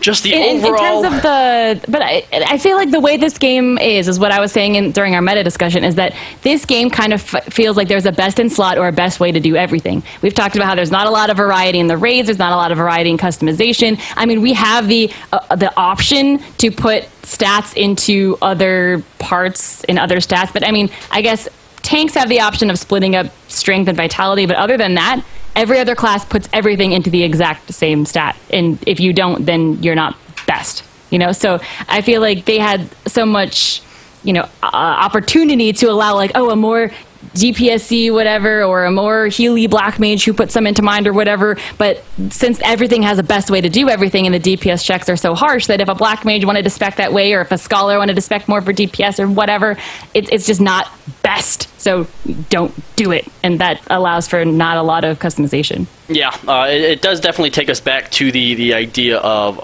not just job homogenization, but just the homogenization of the game in general. And, we're hoping that as 3.1 and 3.2 drops, it starts to change up the way the game operates a little bit, because as things are going, I'm right there with Joffrey, that I basically only log on at this point to flesh out my ESO tomes. So we'll see what the future holds.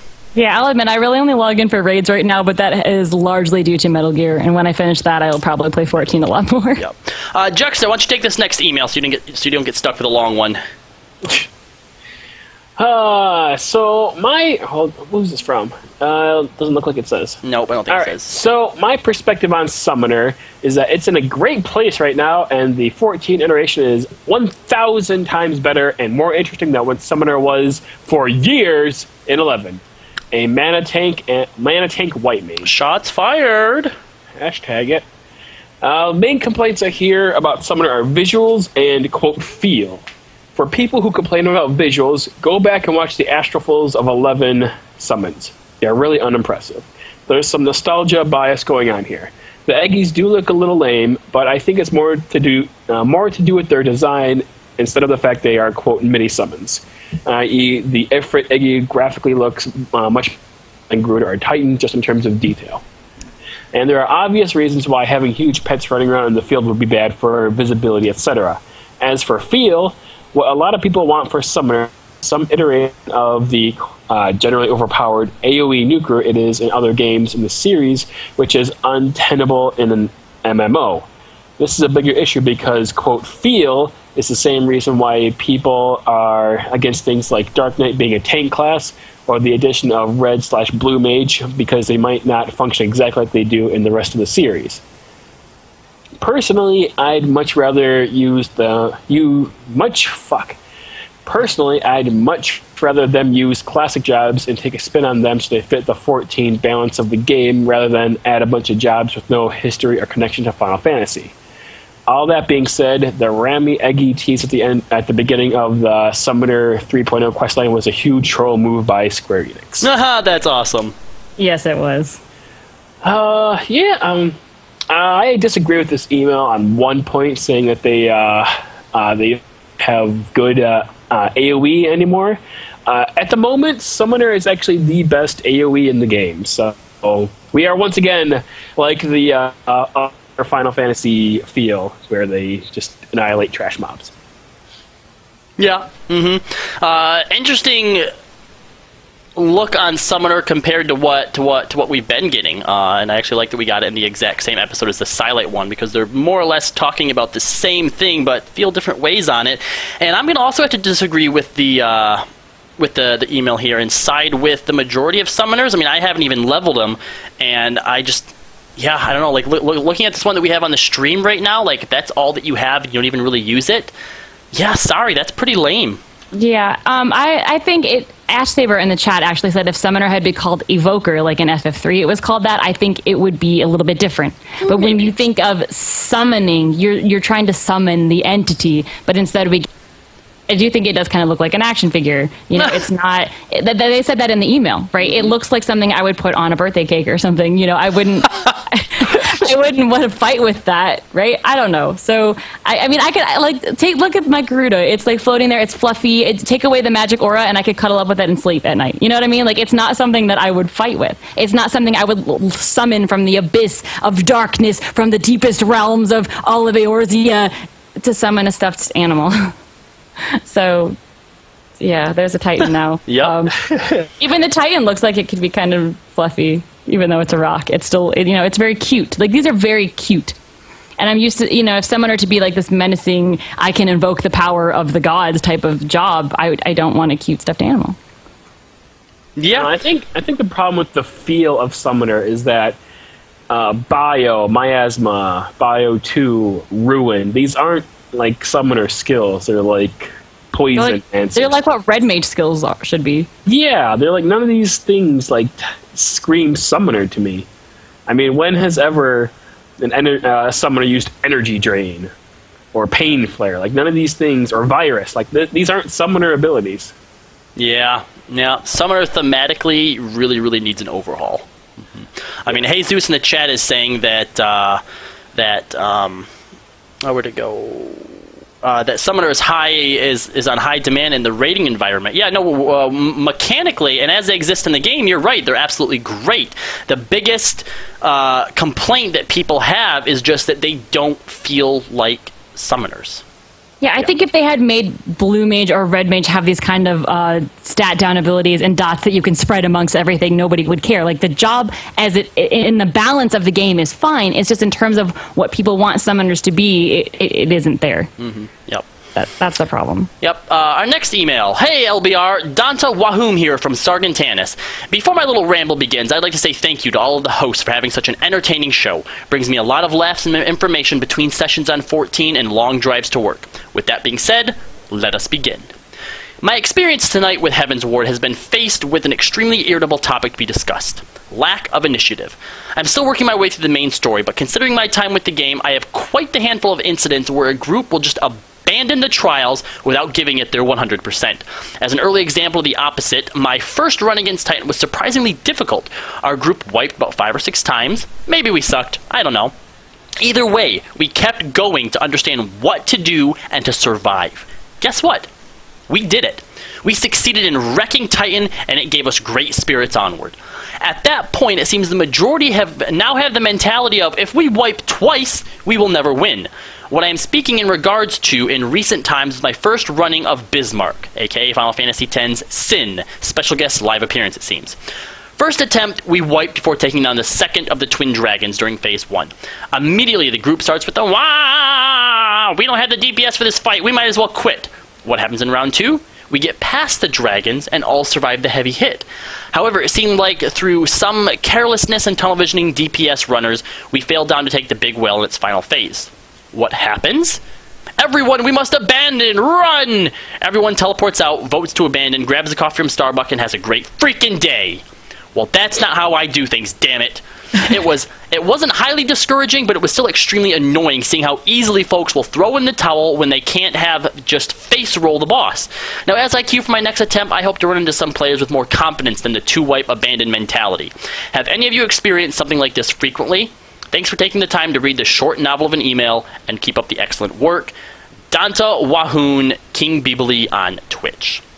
Yeah, sadly, I have been on both sides of that before. Early on, when Ultima Hard Mode was first put out, I didn't tackle it till a little bit later when we actually got Echo on it. But I'd go in a few times, and we'd wipe at 50, 30, 20, 10. So we're getting better. Like we're getting closer and closer with each Echo, right? So we finally got to the point we wiped at 1%, and then we were at full Echo. Everybody quit. Like just one more attempt. We would have done it. Like, we're getting exponentially better. Why would you quit just before we've done it after spending like an hour in there? It's so fucking annoying. But I've also been one of those people where I get into the chrysalis, we wipe horribly, and I'm like, I can't fucking deal with this right now, and I leave. Well, yeah, that makes sense if you wipe after the first try. I mean, if you're in there for an hour and you're going to get it the next fucking try, then yeah, stay that time. Yeah, honestly, I still see it in fucking Steps of Faith. And the thing is that if you can clear that now by just attacking the boss and not even using the fucking dragon killers. And, like, people will still see it and instantly... It's always a tank, too, I feel like. I get Steps of Faith on Trial Roulette and the tank leaves instantly. Like, you've got to be kidding me. It's half the time that it used to be. It's still less time than a lot of other trials are. So I don't know why that is still such a big problem for people to do. Solo tank it, Nika. Yeah. You can. It's difficult to do, but I mean, I've done that because you just have to hope that the people on the cannons, don't get pissed off if something hits them once or twice before you get the mobs off of them. But for the most part, you only really need one person on cannons half the time. You can hit the first dragon killer pretty easily and completely ignore the second one, and you'll kill it just really quickly. So I don't know. But yeah, I've had a few Chrysalis groups like that too, but I feel like it's always just it's only usually one wipe and then we win the second time because someone doesn't understand the mechanics of the meteors or the tiers. Yeah. Yep. But yes, Danta, that does suck. It is unfortunately, I think, one of the evils of MMOs in general. Nika, would you like to take this next one? Sure. It's another Summoner one. It seems to be everyone has. Why is everyone talking about Summoner? Well, we talked about Summoner a lot in our last. At least it's not fucking Paladins this week. But well, that's true. That's true. It's very interesting to see, though, which people feel that Summoner needs to be changed or the feel is different. Or, it's very interesting. Thank you for all these emails. Look. As community leaders in the metagame industry, we are just doing our part to give pieces of the metagame back to Square Enix so that they can change their vision when they're crafting this game for us. Right. So let's see which side of the coin this person's on. Hey guys, firstly, just want to say I love the show and use it to make my daily roulettes more endurable and give me things to think about as I go about my business in FF14. The following comments are about summoners and their feel and aesthetic within the world of Final Fantasy XIV. I am writing you to discuss the comments made on Summoner in your last podcast, episode 29. Well, I normally don't bother with this sort of stuff, and given the fact that it was only a caller's comment and it wasn't a main discussion, something about the idea that Summoner should be more summonery and have more summons irked me enough to write a response. Oh, here we go. These discussions have been occurring all over the forums and Reddit for a long time now, And while most people have come to either accept the idea that Summoner is a DOT-based DPS, or they like the job as it is, and there's still this idea that Summoner doesn't fit the brief of what Summoner should be.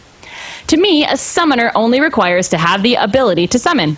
While I do accept that FF14's Summoner doesn't fully emphasize summoning as the key element that defines the Summoner job, I feel that its presence in the design of the class is great. Essentially, the Summoner job in this game is a DOT-based class, with the Eggy being a glorified DOT themselves with utility added onto them. The way that Square Enix evolved the job in Heavensward to me was probably the best way to make changes and improvements. Having the Eggy as an accessory to my DPS and my utility greatly empowers me as a player of the job and makes me feel far more invested in playing the job. The idea of making the job more focused on Eggy summoning seems to be a clunky way to design a job. Having the Dreadworm Trance as the main addition to Summoner this expansion is a completely complementary way to evolve the class and essentially still stays true to the Summoner brief. If Square had only just added more Eggies, I would have been very upset and feel that it would have been a very clumsy and uninspired way to grow the job. Eggy Glamours is definitely a positive step in creating variety for the Summoner's Eggies rather than having the dev team try and create new niches and mechanics for the new Eggies to fulfill.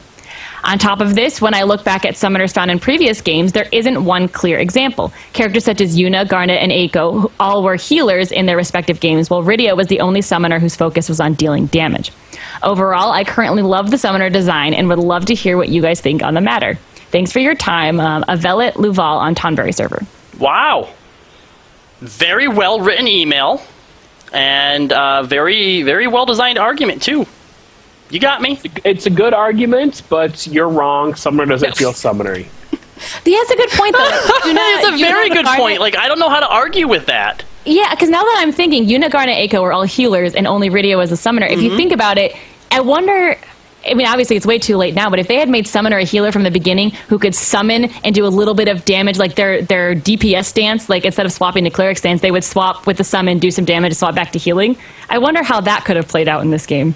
Yeah, no, I have to agree with everything they said, and really at this point, you know, people like Juxta, their only recourse against that is just that, no, it needs to feel more summony. Yeah. Well, some people in the chat now are saying, does that just mean the summoners are becoming the new Weewants at this point? Because the summoner job is, you know, fine the way it is. It doesn't need come on. Summoner was always the Weewant. We want bigger Eggies. We want Eggies with our Eggies so our Eggies can Eggy while we Eggy. Summoners let go of my Eggy!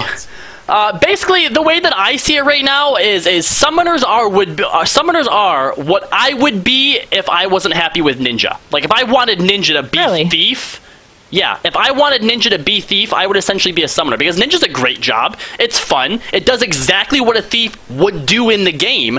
The only difference is it's not called a Thief, right? Summoners summon. They do everything this person said. The only difference is... They don't have steel. They don't have a giant summoner. We have Mug. We have Mug. Oh, okay. Okay, but what do you steal from it with Mug? Whatever items they carry. Yeah, it just gives them an increased chance to drop.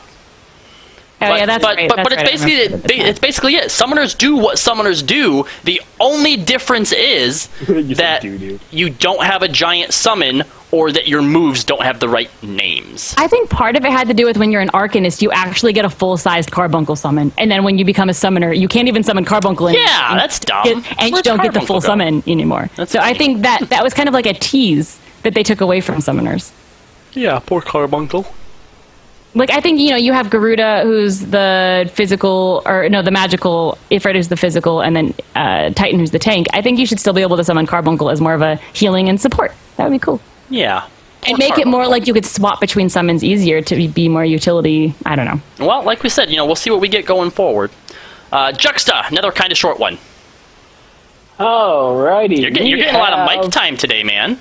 I know, it's great. Well, there's only I'm definitely not sick today either, or anything. All right.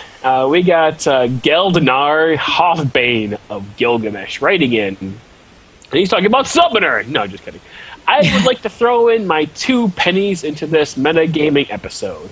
I do like to metagame myself at times, but on the flip side as well, when is there too much metagaming talk? Sometimes players do too much metagaming, and with all the years of myself playing MMOs, I heard a lot of it. Sometimes Too much metagaming and not a lot actual gaming makes for a less productive and enjoyable time while logged into a game. Metagaming talk, in my experience, should be done on off-raid days or after the group is done for the night, so players have time to process the information and try to include into their strats, rotation, etc. When the group raids next. But metagaming is good to have, but not good to talk about it all the time. Also, does being a good player give them the right to act like jerks or worse? Yes. If you're a good player, you can be a dick. No, you can't. You're not allowed to be a jerk ever. There are players out there that are good, but have a bad or toxic attitude when it comes to interacting with other players in Final Fantasy XIV. And does SE give these good players, a pass when their behavior gets them reported? I have seen some players act terrible to other players, but because they are good, they give that player a pass. While other players who act and behave the same way get a ban? I don't think that's true.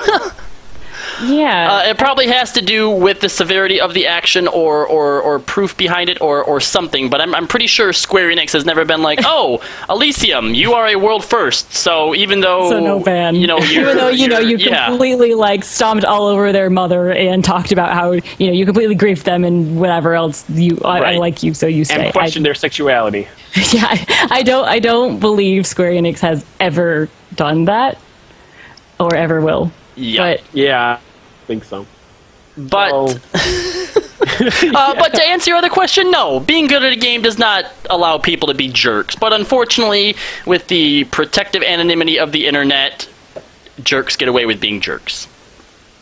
Jerker's gonna jerk. Jerker's gonna jerk. Oh, yep. That context phrasing, please. Phrasing. Hey, jerker's gonna jerk and nutter's gonna nut. There you go. Alright, I'll take the next one here. Hey crew, Khaled Nosair from the Sarge server. All the theories about the Warrior of Darkness that are going around, maybe we get to choose if we want to be a Warrior of Light or Darkness. Kind of like two factions.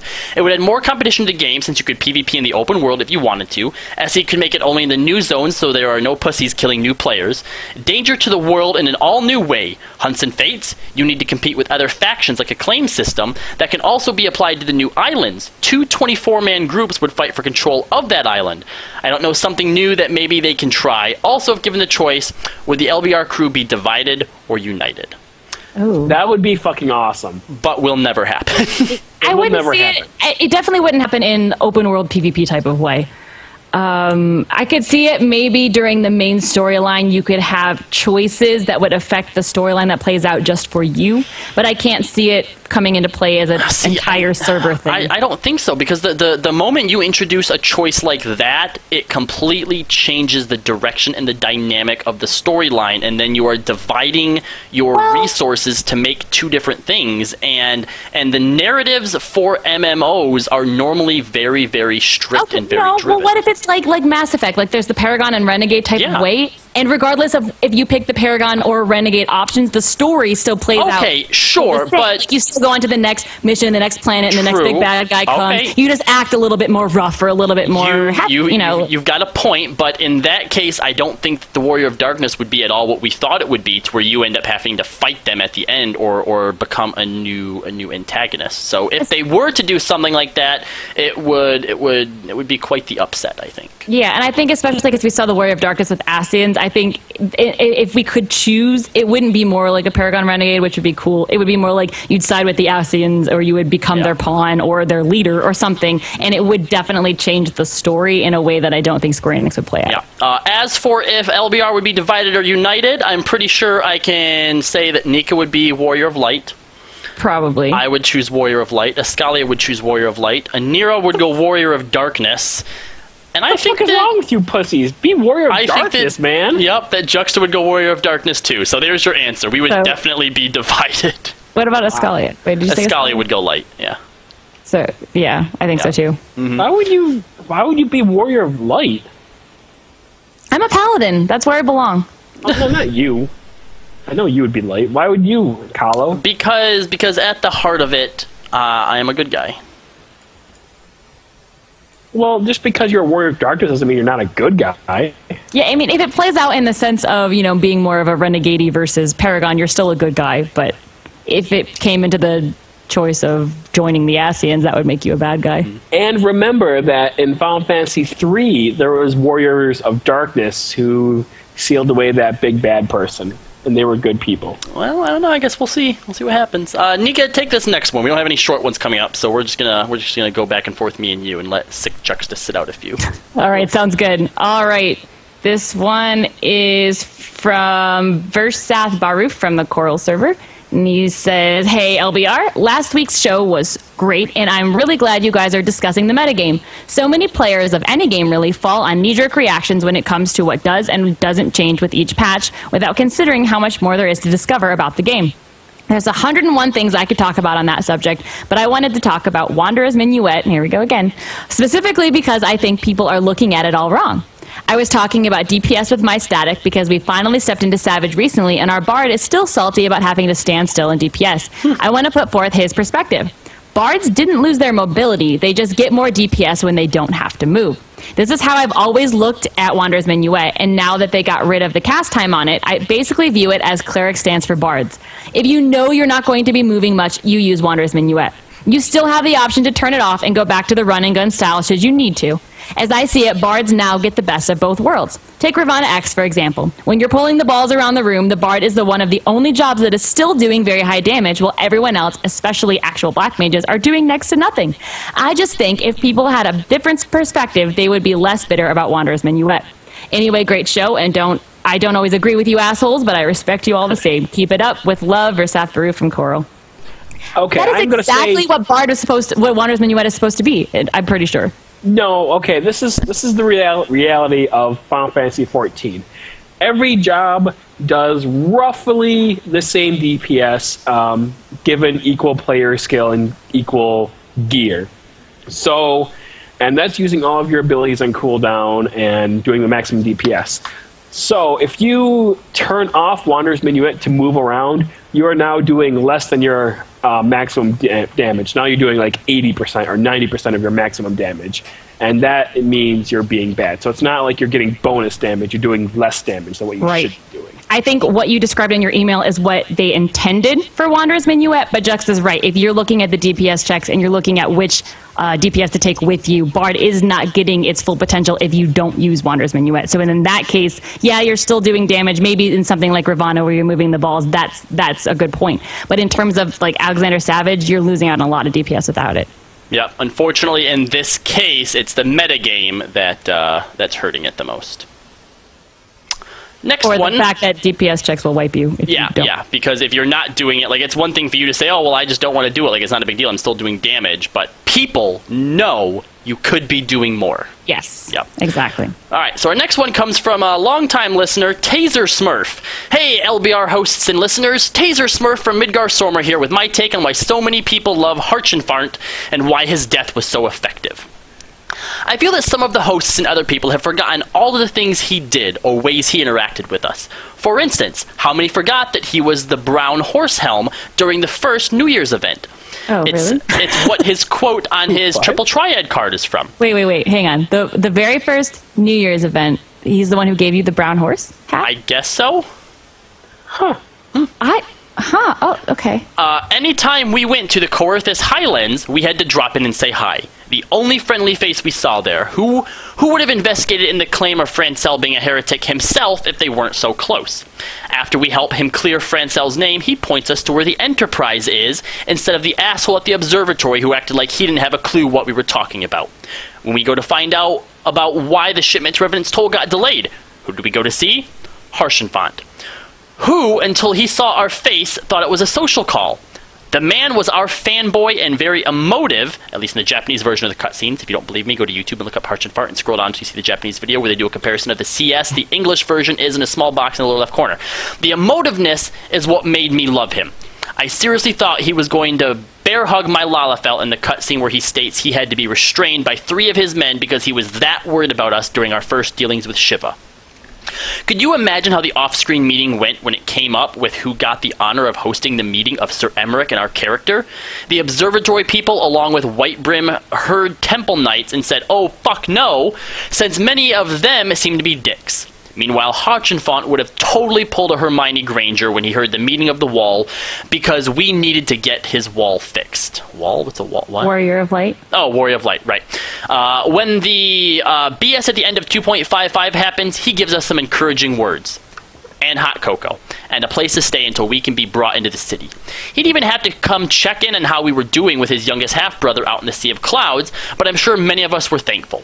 When he saw Bismarck, he not only realized how big most of the other primals we fought were, but also knew it was out of his league. He also became even more in awe of us, which made him love us even more. Who came to our aid to stop the fighting when the false attack by the heretics happened? You guessed it, Harchenfant. The man had nice timing again during our fight against the Heavens Ward. Now, I know some say his death post-vault was telegraphed. Sure, I also thought that something bad was going to happen, but not then. More like sometime between the first and second boss, or the second and third boss of the vault, we were going to get a cutscene of us getting a link shell buzz by Lucia while they were freeing Emmerich, and that he would have died there. The only thing about his death I want to know is what the fuck was his shield made out of, since it seemed to last for a bit. Also, according to some of the official forums, when 3.0 was fresh in the German version of the game, our relationship with him was closer, and actually a thing was gonna go even further if he hadn't died. Again, in that same thread, I guess Harchenfant was a bit more flamboyant and lewd back in 1.0, but since I didn't play back then, I can't find any evidence, and I don't know what to think. His death versus Ysael's, or Moonbrida's, is more touching to me because, well, for we didn't get to spend a lot of time with Moonbrida. Along with the build-up up to her death, we got reminded that it would probably take a lot of Aether to kill an Ascian. So when it looked like Nabrialis was going to escape, the spunky Scion, who was going to probably die anyways, went hell no, and did the one thing most probably saw coming a mile away. Even when I figured out that this is how it was going to play out, I didn't want it to, and I begged at my screen for her not to. With Ysael's death, I also kind of saw it coming, due to who she was fighting. I even said to my husband while we were watching the CS, she has this as long as she doesn't turn her back. 2 seconds later, I see on his screen her doing so, giving us that smile right before the Garleans shoot her in the back. I said what I had said because of how the Garleans are. They just come off like a bunch of dicks who would shoot a person in the back like that, primal or not. Now this doesn't mean I pulled into Nero and didn't cry, because I did.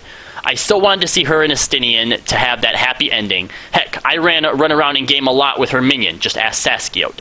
If you're on Midgar Sormer and want an LBR LS, just send me or Saskiote a tell and we will hook you up. Ooh, I really liked the last episode, even if some people felt that you failed at knowing the true definition of metagaming. Sorry for the book of an email. And you're right, I do think a lot of people forget just how much Harchenfant was in the story, but... yeah, but it's because he never really left that room. Like, I'm thinking back on it, and there was a lot of quests where we'd have to go to Korthus and talk to him, and he'd send us a certain way, and he was like our friend. But until Heaven's Ward launched, I barely remembered who he was, simply because he was just an NPC that I talked to and moved on. Yep. And I think Heaven's Ward, in general, like we talked about with the Scions getting more background, I think in general is getting better at plot, storytelling in general. So I think back in general, just from 2.0, there wasn't a lot of connection, and so a lot of us don't feel it. Mm-hmm. And now he's dead. And he's dead. And now we'll never get that connection that we long for. No, because he's dead. Well, we're going to kill him again when he becomes Ixion. All right, 3 more emails to go, and we're actually over the 3-hour mark now. Oh my gosh, even with just 3 of us. I didn't know if we'd be able to do it. 3 of us, yep. Nika, go ahead. I'll take the next one then. All right, hello, LBR. Oh, wait, no, I need this one. Oh, you want this one? Take yes, it. I want this one, because I read this guy last time. Hi, LBR. Bahamut Fury of Gilgamesh here, and man, have I a bone to pick with the guy who wrote you guys that last... You skipped one, that's why. Did I? You sure did. That's not the one I was going to read. Oh, right, the John Cena one. All right, go ahead, read the John Cena one. Okay, this is actually really funny. Hello, LBR. John Chinera here, not John Cena. And his name is John Chinera! John Chinera! I am writing to reply to what was briefly discussed the past 2 episodes about Paladin being broken. Okay, this is an email for me. Here we go.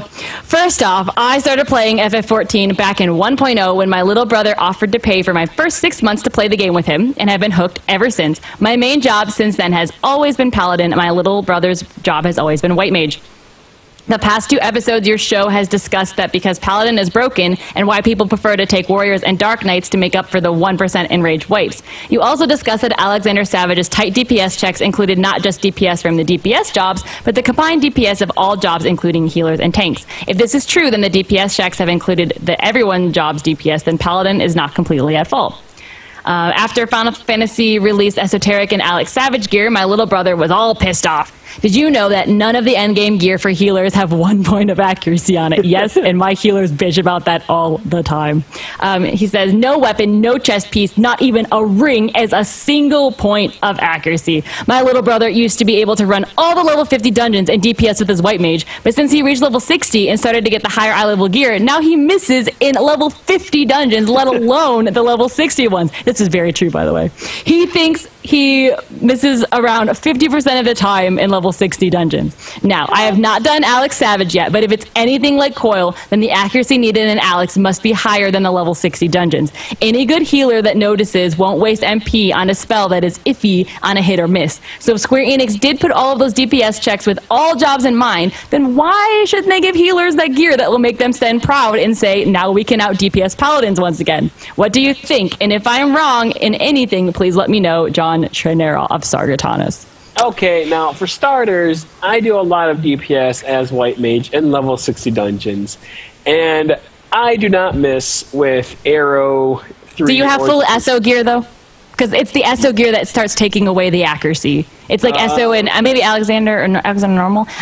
I just know a lot of Heaven's Ward gear, especially like the endgame gear, has no accuracy, and so our healers are always bitching about missing. I feel like that's a really big oversight if all like 2.0 gear had accuracy on it and then suddenly there is none. Yeah, I feel like they mentioned it briefly in a live letter or in a letter from the, like something on the forum saying like, oh, we're not saying that healers shouldn't DPS. This is just the gear we're giving you. None of my gear has any accuracy on it whatsoever. You can check me right now. And I don't miss in level 60 dungeons, not to the point where I notice it. Yeah, I don't think it's 50%. That seems a bit much. That is how you say exaggerating. Wow. All right. So moving on then. Here goes the good email. Hi, LBR. Bahamut Fury of Gilgamesh here, and man, have I... You didn't say the little emoticons. There's all those emoticons there. Yeah, you gotta say them. It's like a kissy face cigarette. Probably supposed to be weed and then okay. An okay sign. I think he's saying that he's 420 friendly. Bahamut Fury of Gilgamesh here, and man, I have a bone to pick with the guy who wrote you guys last week saying that they are tired of hearing you guys begging for money. Let me school this fool for you guys and shed some light. Let's use Nika for example. From what I gather, she's a teacher, so she's most likely working Monday through Friday, so on her day off, she's probably spending 3+ hours making entertainment for your stingy ass. Not to mention the prep she has to do for the show in the middle of the week. Nika doesn't do that, we do. I'm sure there's a lot... Whoa, shots fired. I'm sure there's a lot more she'd rather be doing on a Sunday night, especially being married. You know what I'm doing with my wife on my days off? Obviously, definitely not trying to entertain 25,000 plus people. Just saying. And that's just one of the members of the crew. So think about that next time you want to complain about them advertising their business. It's how the world works, dumbass. The reason you're listening to the show every week is because people donate. Otherwise, you end up with a State of the Realm type snoozers like last week's State of the Realm episode. Oh, shots fired. No offense, Mr. Happy, if you hear this. Still love your shit, bro. But this was the type of player that I was talking about last time I emailed. Bunch of pussies that won't try Savage and only do crafting. Ha ha ha. Lame. Anyway, that's just my 2 cents. Have fun, guys. Keep up the good work and fuck the haters. Nutter's gonna nut. Feel free, LBR crew, to drop by my lonely stream anytime to say hi at twitch.tv, Darkseed44. Take care, and hi, Nika. Whoa, you know, he's got a point, and today is actually Senpai's birthday, so I do have something better we could be doing right now. Senpai's birthday! Well, one more email, and then we will let you get back to Senpai's birthday. So, but yeah, so thanks for that email, and hi. Hi, Nika. Hi. All right, Nick, you want to take this last one? Sure. All right. This is from Aladtor TGN from Phoenix server. They say, hey, all at LBR. I'll unfortunately be missing today's show due to work, but no, your old episodes I have downloaded to my iPod will be what gets me through a long shift. Anyway, I wanted to ask on what your thoughts are on cheating. Lately on the Reddit, there were people saying that committing suicide to bypass a very hard mechanic was cheating. This is new to me because, at least as I recall, no one had a problem with using the little pit to deal with dive bombs in T5. How do we know that this is cheating or merely cheesing? Should using hallowed ground for swift liberation be frowned upon? Finally, in relation to this, what does everyone think of moonwalking? It is basically assigning a button on your mouse to spam the face target keybond, giving you all the benefits of lock-on with none of the downsides. Bear in mind this works in PvP too, apparently. My personal opinion is that I've not seen anything I'd personally consider cheating, just interesting strategies which makes the game all the better. But I'm interested to see what you guys think. Keep up the good work. Aladtor TGN from Phoenix. Is there I don't know what that second moonwalking thing is. So I guess if you lock onto the boss, like you're locked into moving in a circle around the boss, and you're always facing the boss. So I guess you can spam a macro that literally hits the face target, so it turns your character and faces the boss, but you can still move freely. Interesting. So I actually have never heard of anyone doing that. I haven't either. As for the first part, though, we kind of briefly touched on a little bit earlier, but again, that's something that we're going to save for a future show, have the whole crew together, because I'm sure that we're going to get some really, really interesting and fiery discussions. Right, although I didn't think that using the pit to deal dive bombs I thought that was like the strategy. Like, did people actually run around to avoid dive bombs in T5, or I thought like running down into that pit and running out was like the only strategy? I have no idea. I don't really think that I have enough experience with T5 in general to know one way or another. So that's just the metagame of T5. That's the T5 metagame. That's right. Yep. Yeah. All right, guys. So that's all for us today. We ran a little late, which I think we have to cut some slack on a Nero now, because we actually had a day-to-day where we could have got out of here in like a decent amount of time, and we still did the LBR shuffle. Well, I'm gonna blame the asshole who made this outline, because there's like 800 fucking things on here. Well, maybe somebody else could have helped with the outline then. Hey, I added like 2 things to it. Oh, okay. Well, if you added 2 things... But then again, that makes it even longer, so... You did, Whoa. 2 things do not give you producer status, Nika.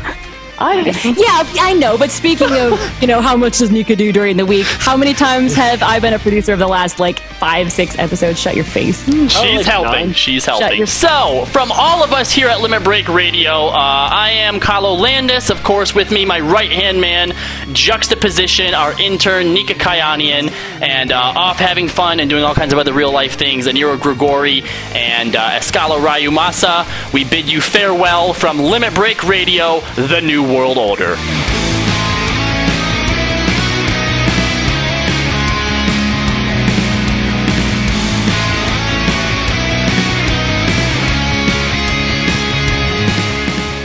Limit Break Radio is a production of LimitBreakRadio.com and Bender Media Productions. Today's episode was produced by Kahlo Landis, Nika Kayanian, and Juxtaposition. Final Fantasy XIV and Eorzea are trademarks of Square Enix. Funding for Limit Break Radio is provided by Miri Kennett, Scry De La Rosa, Zurian Urexin, Satori Komeji, Karkwin Elbarn, Rajan Nelka, and fellow Limit Break Radio listeners. To support Limit Break Radio, visit patreon.com/Limit Break Radio. Opening music in this episode from Daniel Lambie. Listen to Man with the Machine Gun and other great tracks at facebook.com/Daniel Lambie Metal Gamer. Closing music in this episode provided by Husky by the Geek. Listen to this and other great Final Fantasy XIV and video game rock covers and original music at facebook.com/Husky by the Geek. In-game graphics for Limit Break Radio's Twitch stream are provided by Diamond Multimedia. Check out their line of AMD graphics cards and other hardware at diamondmm.com. Limit Break Radio and its hosts are solely responsible for its content.